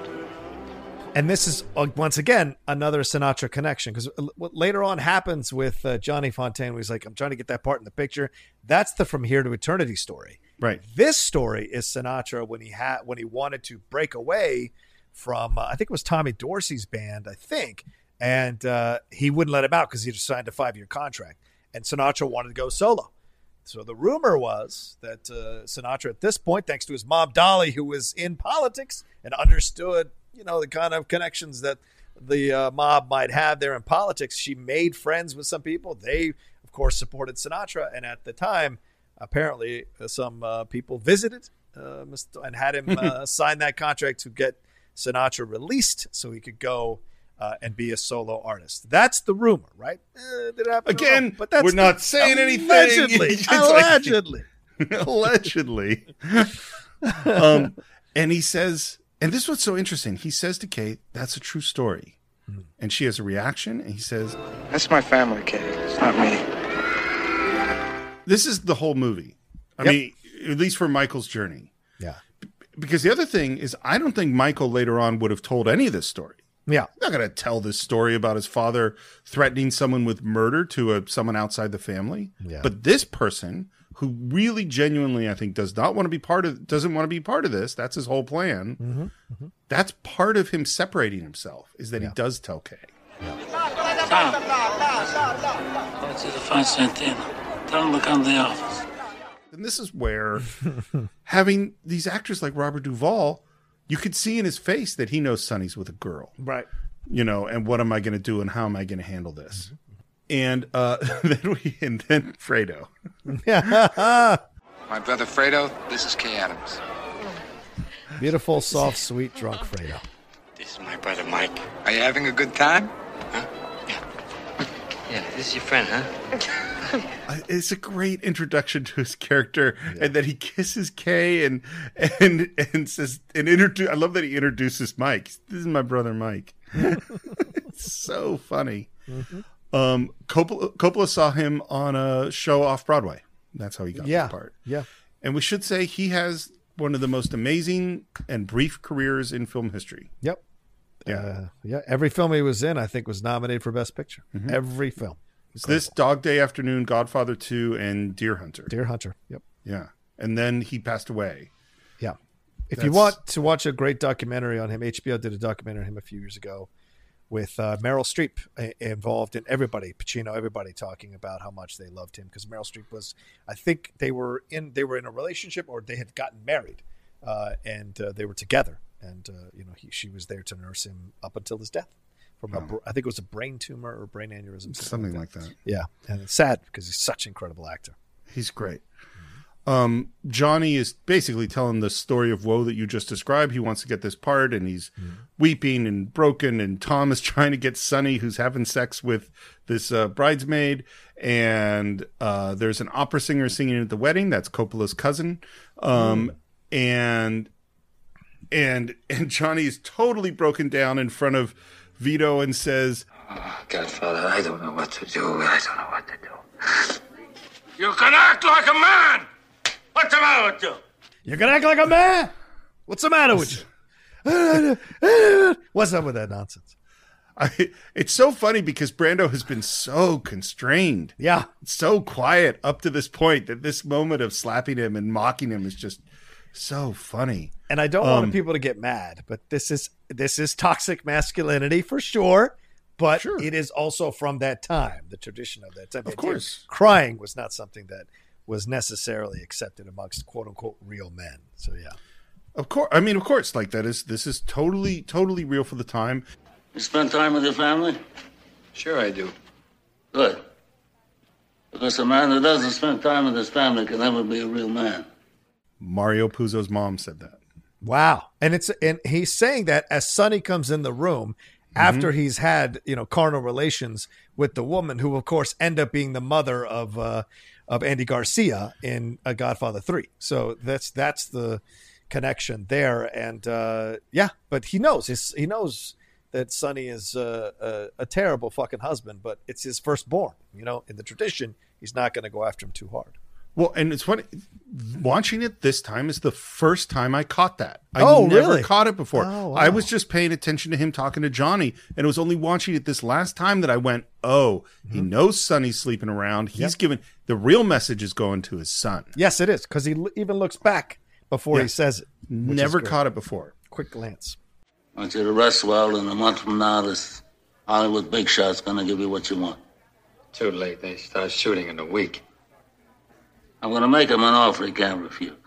By the way, when he sends Johnny Fontaine out, an extra, Coppola hates, I never noticed this before, but an extra accidentally pops in a frame, realizes she's on camera, and backs out of the shot. And this is exactly the kind of thing that drives directors and editors nuts that nobody notices. Bro, Lindley will tell you stories of me stopping shows or stopping movies to show you extras overdoing it in scenes. And I go, how the fuck did you allow this to happen? Like, it drives me. There's nothing that drives me more nuts when I'm watching a movie than noticing an extra who's overdoing it to get attention. As if some casting director is going to go, that over actor I saw in that scene? Exactly. I'm going to cast that person as the lead. And let's make them a star. Let's make them a star. I know they tried to totally grab spotlight away from the people who actually had lines, but let's make them a star. They seem like they understand it. It's the fucking dumbest thing ever, man. I'll tell you the worst extra I ever had on anything I ever directed was my mom. Oh, no. We did a sitcom. Matt Garcia and I, was our senior project or master's thesis at film school, and it's like a traditional 4-camera sitcom, and we just needed a crowd to come in at the end of the show, and she is terrible. I know, Mom, you're probably listening to this, and I love you. You're an amazing person, but I would never cast you as an extra again. But again, only I'm noticing it. Only I'm noticing it. I just wish I hadn't put her center in the frame. Like, if I put her behind someone, it would have been better. The views of Steve Morris or Steve Morris is alone. Again, I'm very sorry, Mom. I love you.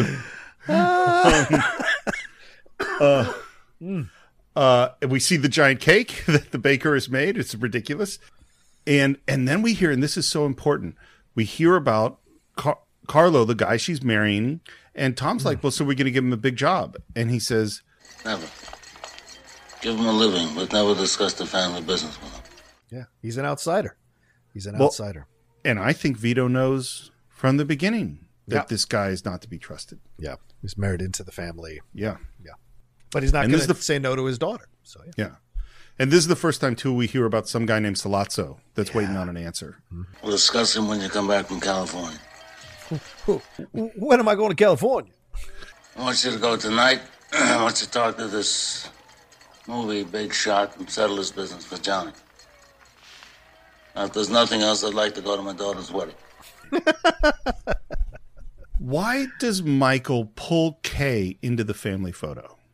That's just because he loves her and he wants her to be a part of this. And I also think it's a Coppola decision because Kay obviously represents America, white WASP America, and she is the innocent America, right? Even the line later on in the film when he says, "Oh, Michael, do you know how naive you sound? Senators and presidents don't have men killed."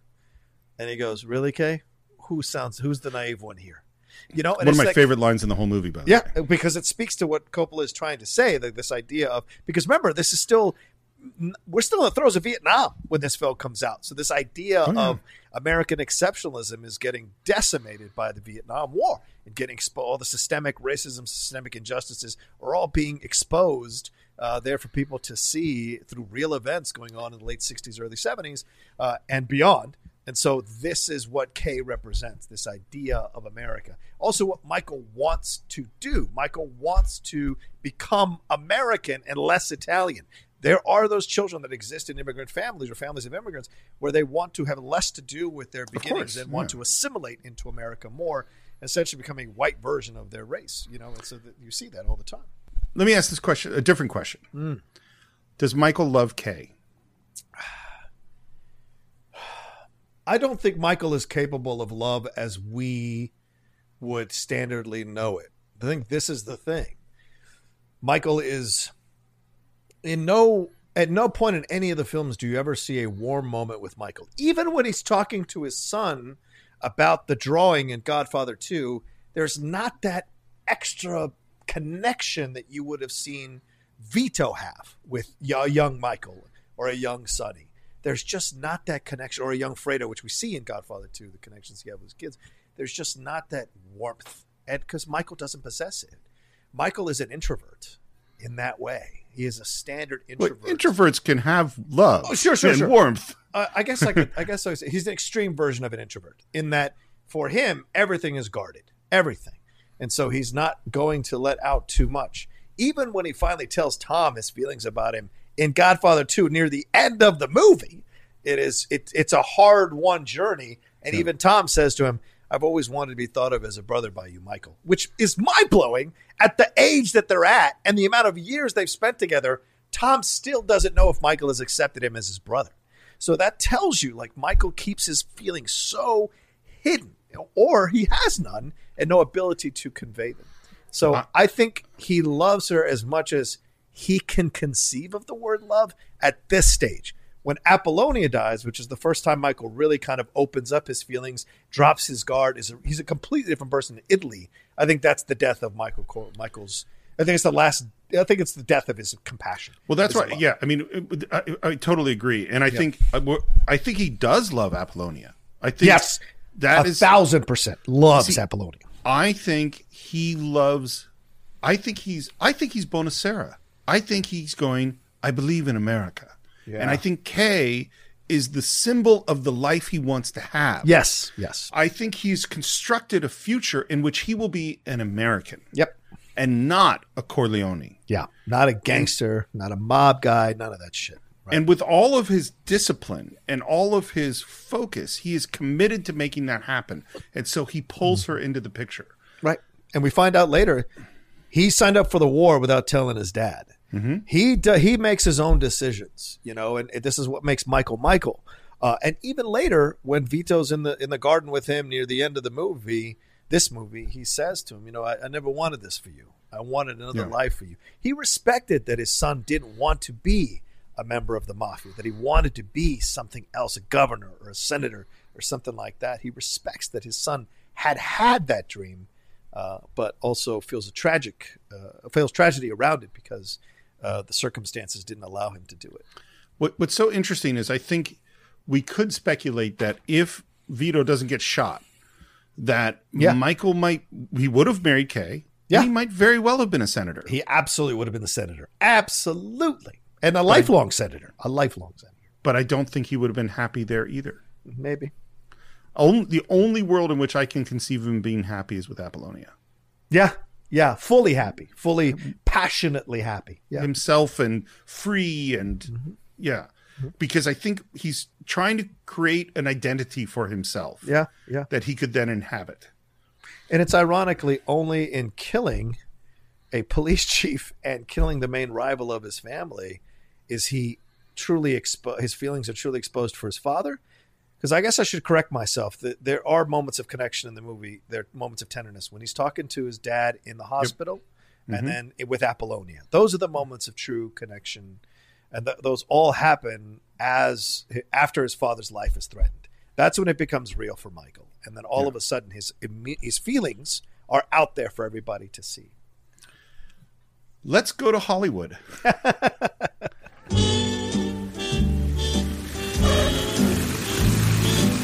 We've managed to make it out of the opening sequence. This sequence is so great, and it's so peculiar. Yeah. And part of what makes it so great is you actually have a movie star in Robert Duvall, who we're following, and he shows up at the studio, which is Waltz Pictures or whatever, and we meet Jack Waltz, who I love. He's got the pipe and the smoky jacket, and we're on the movie set. And I love every single thing about what Robert Duvall does in this sequence. He's so patient, man. Like a lawyer, like a good lawyer, you know? Well, and he's so willing, he's so unaffected by all the histrionics that Waltz is going to throw at him. Are you trying to muscle me? Absolutely Now not. listen to me, you smooth-talking son of a bitch. Let me lay it on the line for you and your boss, whoever he is. Johnny Fontaine will never get that movie. I don't care how many Dago, Guinea, what greaseball goombas come out of the woodwork. Well, what does he say? He says, I'm German-Irish. German-Irish. He goes, listen to me, my Kraut Mick friend. And I was like, holy shit. And I love that Duvall, he's so above it. It just washes right over him. Yeah. I'm going to make so much trouble for you, you won't know what hit you. Waltz, come a lawyer, I have not threatened. I know almost every big lawyer in New York. Who the hell are you? I have a special practice. I handle one client. Now, you have my number. I'll wait for your call. And then I love that he shakes his hand and says, by the way, I admire your pictures very much. He's a great lawyer, man. No, there's no emotion to it.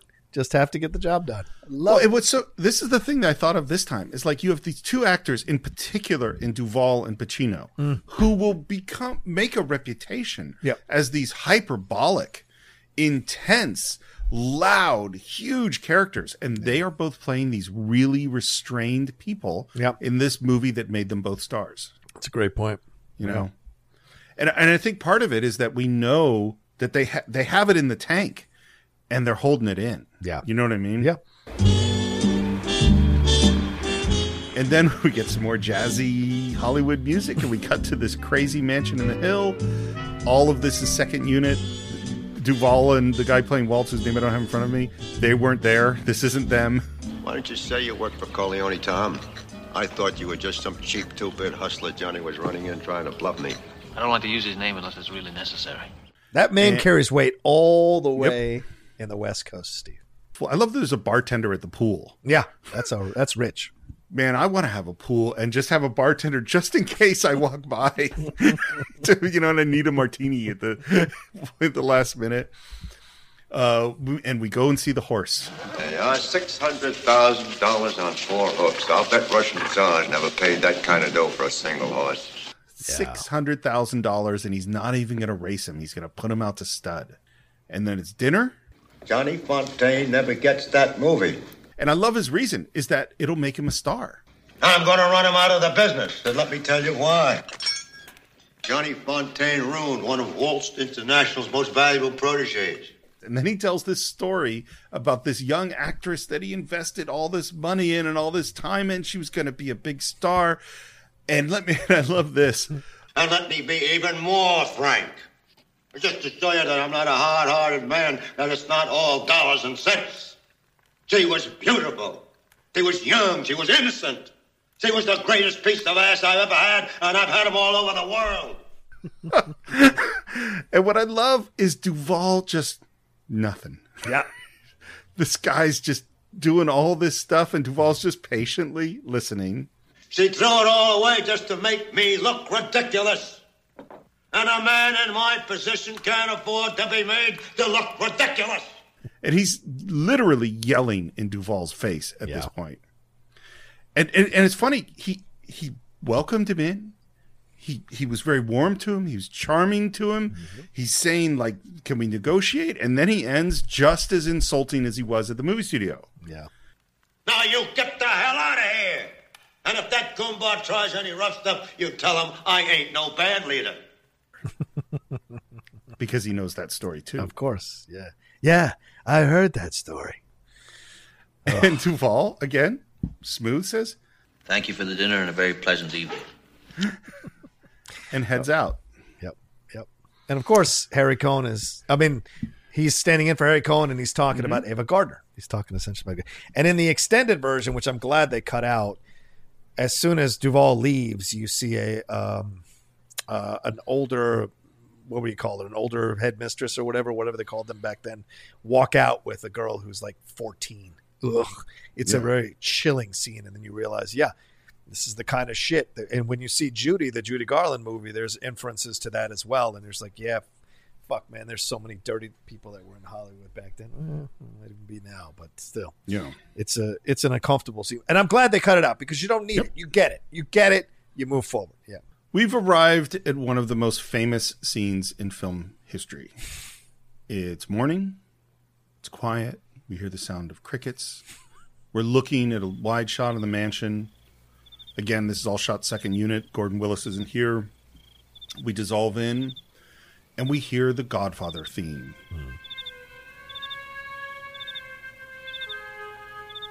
Initially, this had really, really intense, scary music.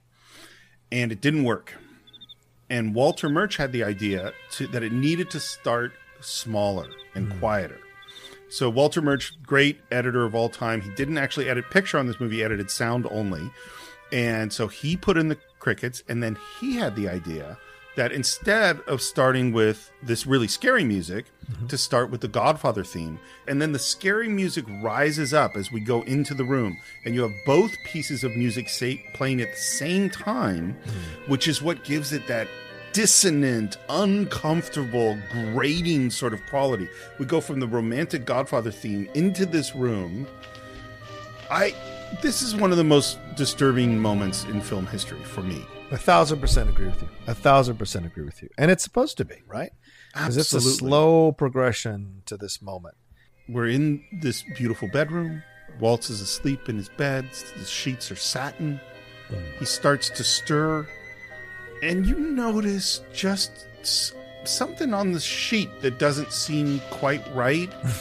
And he moves, and the more he moves, the more you see that the sheets are stained. And then you go, wait, is that blood? And at that moment, he feels something strange. And he looks at his hand and sees his hand covered in blood. This moment, before we get to the next moment, I think he's waking up going, is this my blood? Or, you know what I mean? Or is it someone else? The young girl's blood, who's maybe her virginity I took? I don't know. But yeah, he's reacting. That virginity thought never occurred to me. Yeah. Well, he's a sick son of a bitch. Yeah. Yeah. Well, you know what it is because you have much more. I'd seen that shot, the cut scene, but I think that sounds like it was much more in your head. Yeah. I never thought about that again, just because that doesn't belong there. And then no. This is not appropriate. And then he slowly pulls back the sheet, and now we see it's not just a little blood. Yeah, it is. He is bathed in blood. Yeah. And then he pulls the sheet back farther, and there is the horse's head.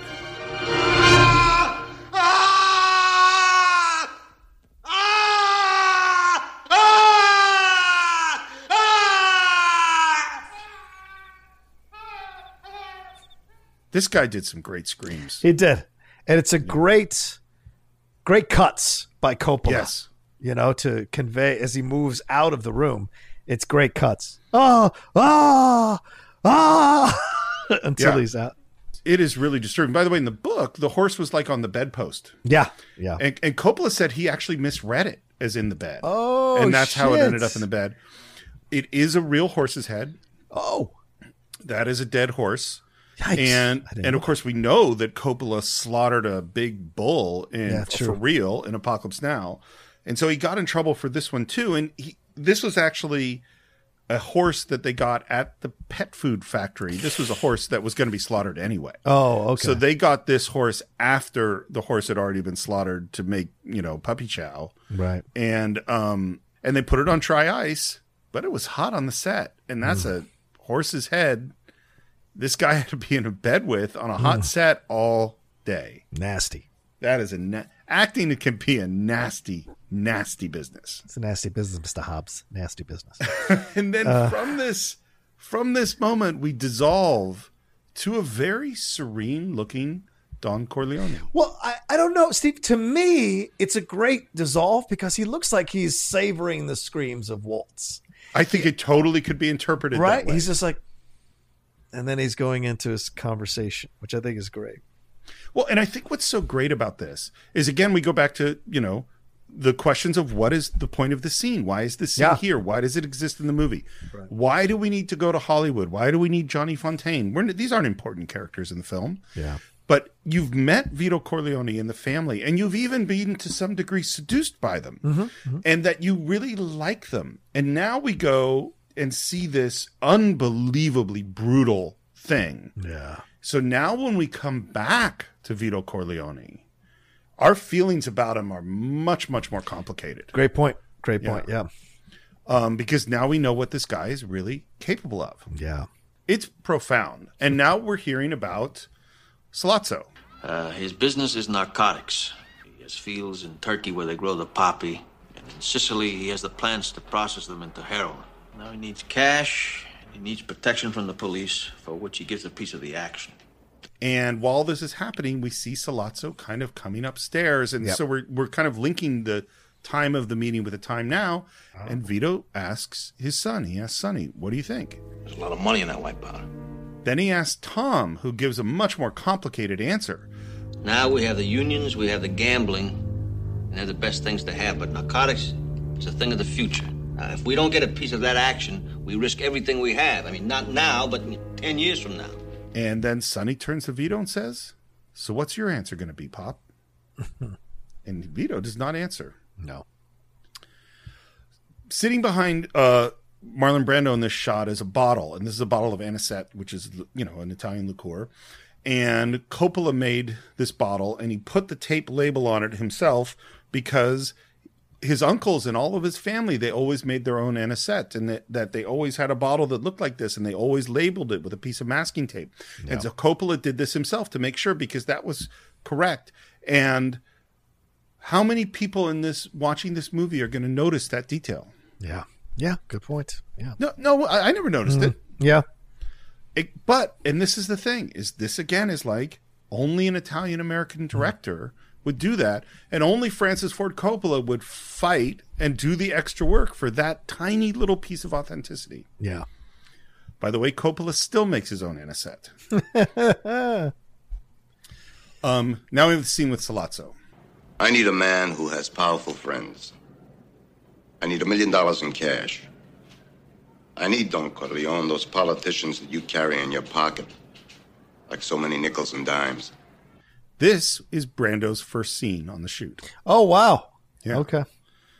And the actor is Alighieri, who spoke Sicilian. He's great, Alighieri. He's so interesting in this scene. Mm-hmm. In the first year, your rent should be $3-4 million. And then it would go up. Now, what is the interest for the Dowdy family? My compliments. It's because Vito obviously has good information. Yeah. Brando's so great in this scene. Why do you come to me? Why do I deserve this generosity? And then Sollozzo insults him. If you consider $1 million in cash, just finance, salute, Don Corleone. What's the insult? See, I think it's a compliment. Because he's saying to him, because Brando changes his face when he says that. He takes it as an insult because he is commenting on money, in the amount. Much like Bonacera did with the "How much should I pay you?" And so, I see what you're saying. So for Brando to speak about money so openly, it's disrespectful, right? And so I mean, it's not Brando. I'm sorry, for Vito to speak about it so openly, it's disrespectful. So when he says it that way, if you watch Brando, he stares at him for a minute, and then does the whole thing and he turns him down in that moment. And that's the thing with Vito Corleone. You can't fuck up the meeting. You can't fuck up once, because there are plenty of people who ask for an audience with Vito. But if you mess up once, or he senses that you're not trustworthy, or you're a bottom feeder, or you're one of those people using him, if he doesn't see the benefit of it, he cuts it immediately. And in that moment, when he says, "If you think of blah, blah, blah, salute," he's almost disrespecting him by almost making fun of the money a little bit. In that moment, I think Vito goes, "Yeah, I'm not working with this clown." So it's funny because I interpreted it very differently, but I definitely think you're right. Do you think that he would have taken the deal if this moment hadn't happened? I think he'd have considered the deal more if this moment hadn't happened.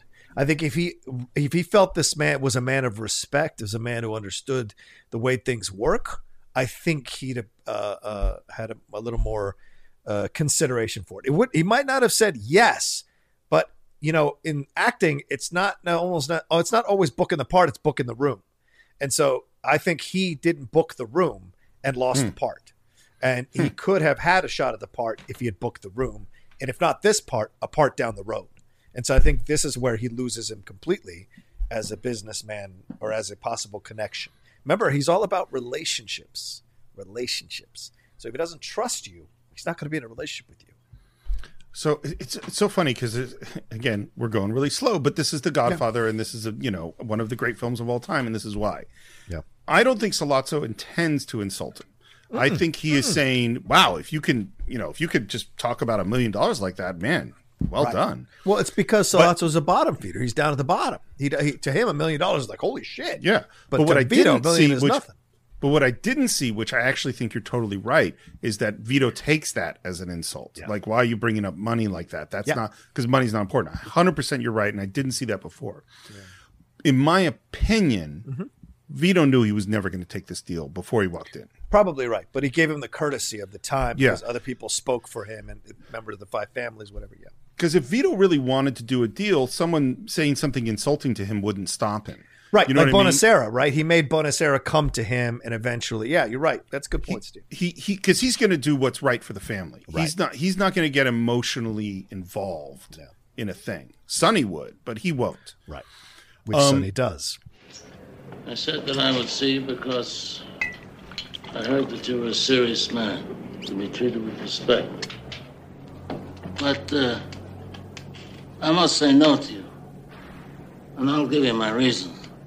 It's true, I have a lot of friends in politics, but they wouldn't be friendly very long if they knew my business was drugs instead of gambling, which they regard as a harmless vice, but drugs is a dirty business. By the way, I had to say something to people because you'll never see this, but here's what's happened as John and I have been doing this, is that frequently I'm reading the lines of these characters, and much of the time I will actually cut to Brando saying the line. Mm-hmm. But what none of you know, but I've been observing, is as I've been reading Brando's lines, John has been silently performing the part. And it's been so awesome to see John do all the gestures and facial expressions for the line I am saying. I even almost did the wipe. If you notice, he wipes Sollozzo's pants. He wipes the knee of Sollozzo's pants, which is another form of respect and disrespect at the same time. Well, Vito Corleone has an unbelievable understanding of people. Yes. And is very sensitive in how he does those things. Yeah. And he's never wrong, Steve. Yeah. Never wrong. Absolutely.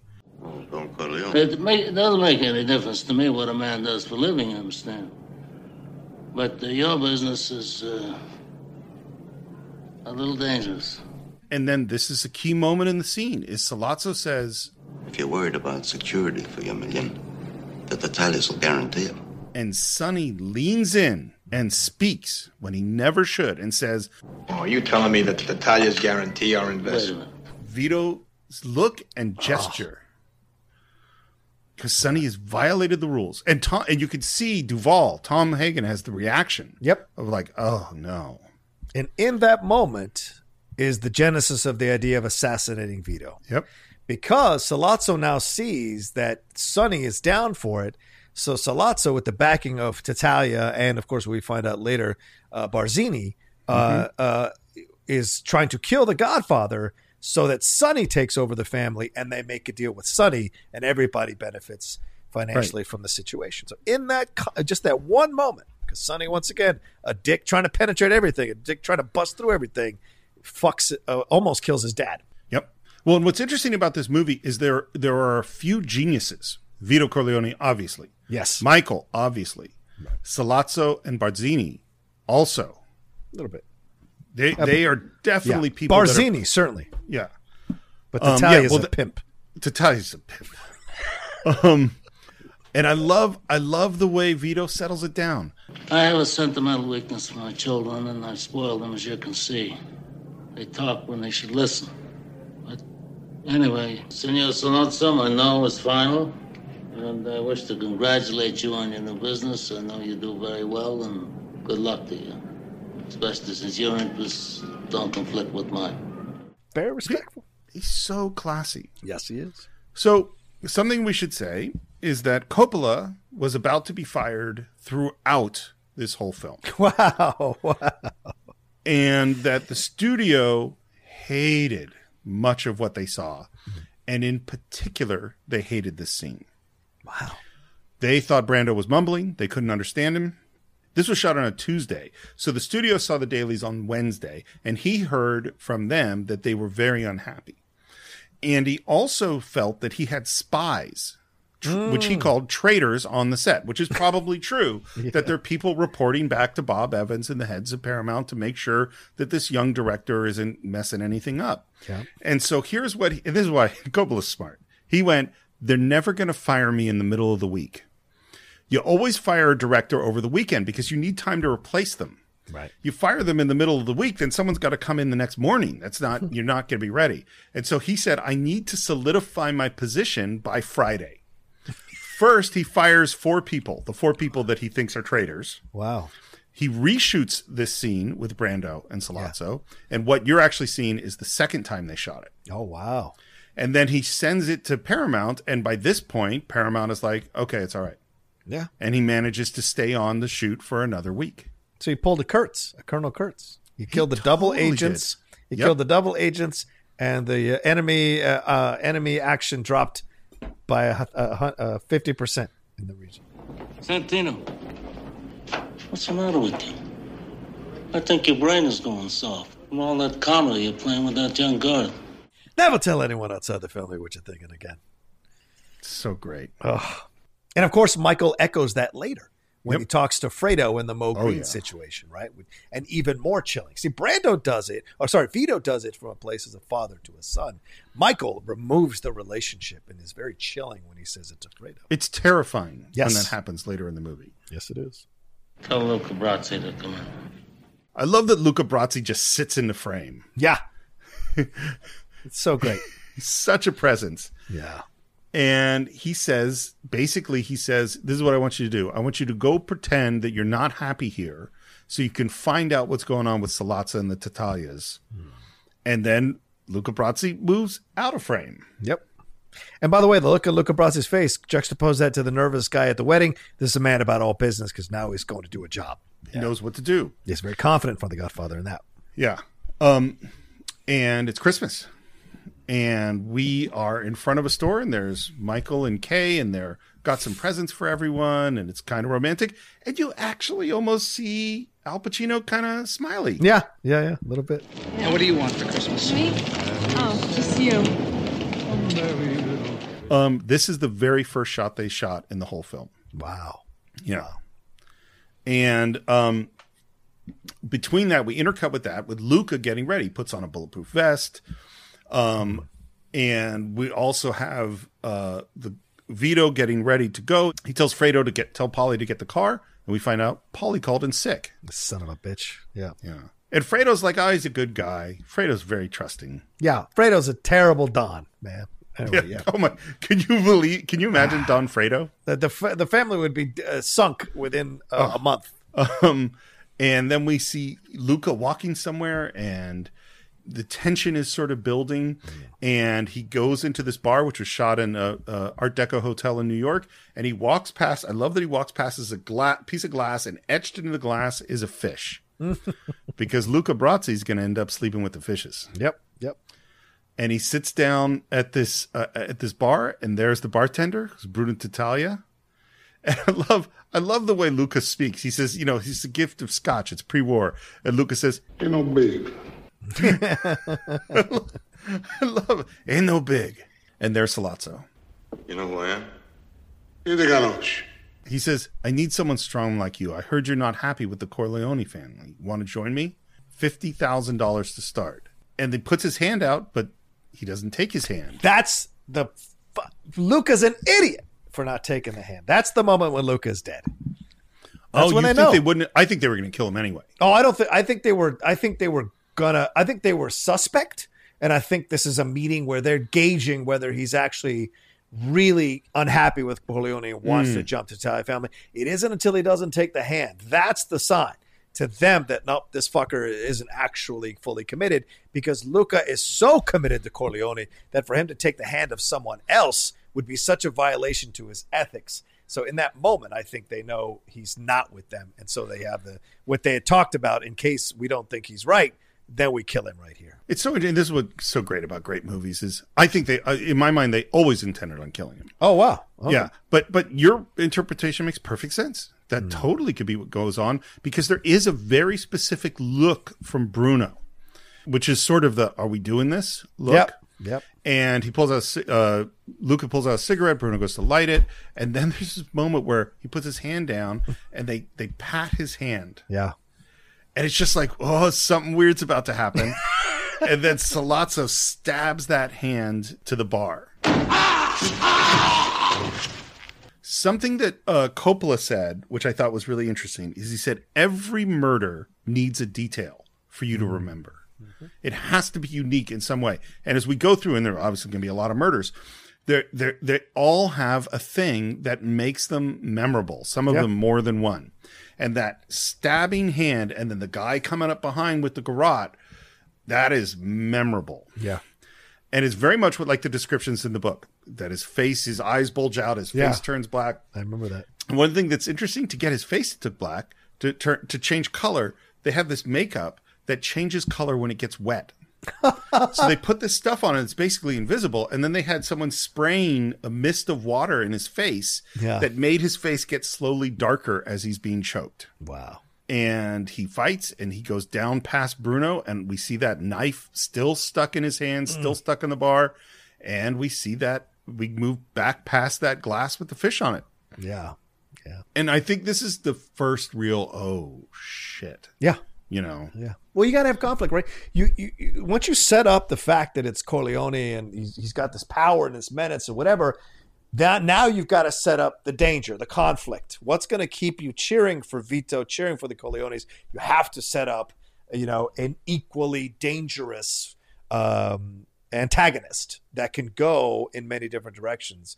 And so this is, once they've set everything up and shown you what they can do, now let's get into setting up the antagonist to this family.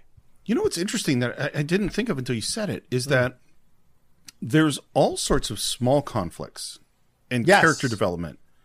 But until this moment, until the death of Luca, there's not a big conflict. Right. You know what I mean? It's all like, what's going to happen with Michael, and is Johnny Fontaine going to get the part, and who's this, and Sonny spoke up when he shouldn't have, and there's all these little things. They're all great and really interesting, but this is the moment where like the movie as a plot, as a story, really starts to drive forward. Yeah. We're actually back at the exact same store where we shot Michael and Kay shopping, and it's on the same day. This is the first day of the shoot, and out comes Tom, and he's got a sled. And the first thing I thought, look at that sled, is like, that looks like Rosebud. It might have been a reference. And there's Sollozzo, and he says, Tom, let's talk. And Tom's just like, well, I don't have time. Make time, consigliere. Get in the car. What are you worried about? If I wanted to kill you, you'd be dead already. And suddenly Tom looks around and there's those guys. Can you imagine that moment where someone says, get in a car, and you go, I don't get in. And then you see the dudes. You know, it's ironic. It's the same moment that Tom is a part of later with Tessio. Oh, that's exactly right. It is exactly that moment. Yeah. Except worse, because Tessio is going to die. Yeah. Right. Exactly. Whereas he didn't die. Well, Tom thinks he's going to die. That's for sure. Yeah. We're back at Genco Olive Oil, and they're heading home, and Vito says, I want to buy some fruit. One of the things, so this is what Coppola wrote in his notebook, is that he was thinking about Hitchcock. And that Hitchcock was very important. You show all the details, that you see everything happening. It has to be super, super clear, which this is. And we see him, go to the fruit guy, and it's interesting that he doesn't actually grab the fruit, but he points to what he wants. And we all know, of course, he's not paying for this fruit. Right. And he knows he's going to get the best. He knows he's going to get the best fruit of whatever he picks out of that he wants. Yeah. And we see, we're just on the street and there's fire in a garbage can and we hear footsteps and there are these two guys coming around the corner. He spots them and he knows. Yep. He knows immediately. And I think if he's 10 years younger, he gets away. Oh, totally. Absolutely. He almost makes it. He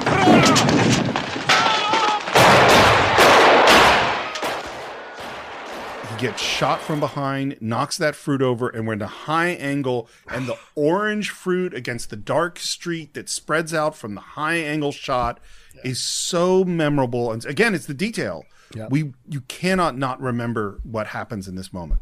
Also, Fredo. He yells for Fredo. Fredo! And Fredo jumps out of the car, fumbles the fucking gun, and his father is shot right there against the fender or front bumper of the car. Multiple shots in the back. And I think if you're watching this movie for the first time, that guy's dead. Yes. And Six shots. And here's the other reason that he was thinking of Hitchcock is Psycho. Get introduced to a main character, kill the main character off at the end of Act 1. Now, Vito doesn't actually die, right? But he's gone essentially from the movie.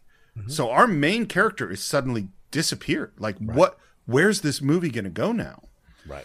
Here's the other thing about this scene. So he and Gordon Willis made some rules, which I think is a really smart thing to do in terms of how you're going to approach a film. And their rule was they'd shoot it like a 40s film. Mm-hmm. Is that there's not going to be a zoom lens. There's not going to be a helicopter shot. It's all going to be camera basically at eye level, very traditional, very simple. And so they get to this scene and he says, I want a high angle. I want top down. And Gordon Willis says, no, that totally violates our rules. We cannot have a top down shot unless there's somebody up there looking down that we're from their point of view. Whose point of view is this? And Coppola says, it's my point of view. It's Orson Welles' point of view. I want to see the oranges. That's true, because Orson uses the crane in Touch of Evil in that opening sequence. So, yeah. Well, and it's like, I stand by my first statement. It's really good when you're making a movie to come up with rules. This color represents this. This is how we shoot this. This is our lensing. This is how we move the camera. And it's also really important to break the rules when you could get a great shot, which this is. And man, Fredo's sitting down with that gun dangling from his finger, weeping uncontrollably, not even able to help his father or go to his father. He reverts back to being a child who's lost something. And he even, instead of call the cops or call the police or call the ambulance or whatever, instead he just sits there and cries, and he even screams, Papa, as if he's a child trying to wake his father up from sleep. He cannot accept that his father might have just been killed in front of his eyes. So his reaction is just to yell Papa so loudly at him to try to wake him up from what he thinks is his death. It's so telling of who this character is, Well, and this is what makes this a great film. Yeah. There's no wasted moments.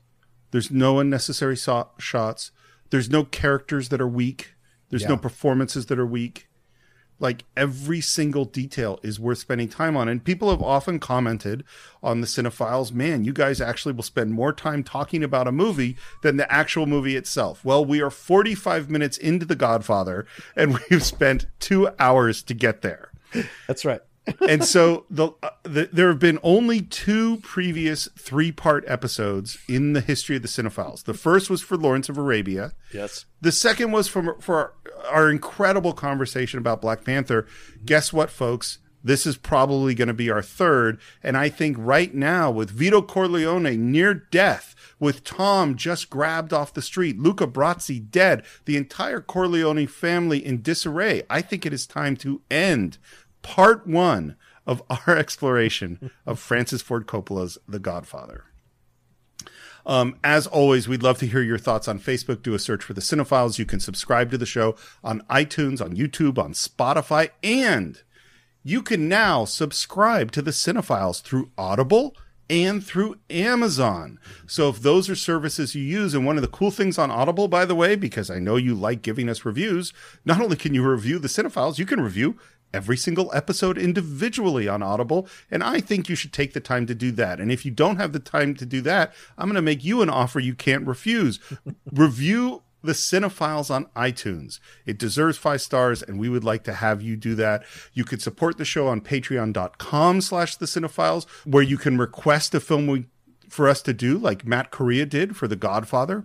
You can go to cinephiles.net and buy or stream The Godfather and every other film we've ever done through Amazon Prime. If you want to reach me, you can do so at SR Morris on Twitter, SR Morris1 on Instagram. John, how about you? You can always reach me at The Roca Says on Twitter and on Instagram. And if you want to go and watch some more of the stuff that I'm involved in, please go to my YouTube channel, youtube.com/John Roca Says. Come and subscribe and see all the stuff we're doing there as well. John, I have been enjoying this conversation so much, and I cannot wait to come back for part 2 of The Godfather next week on The Cinephiles.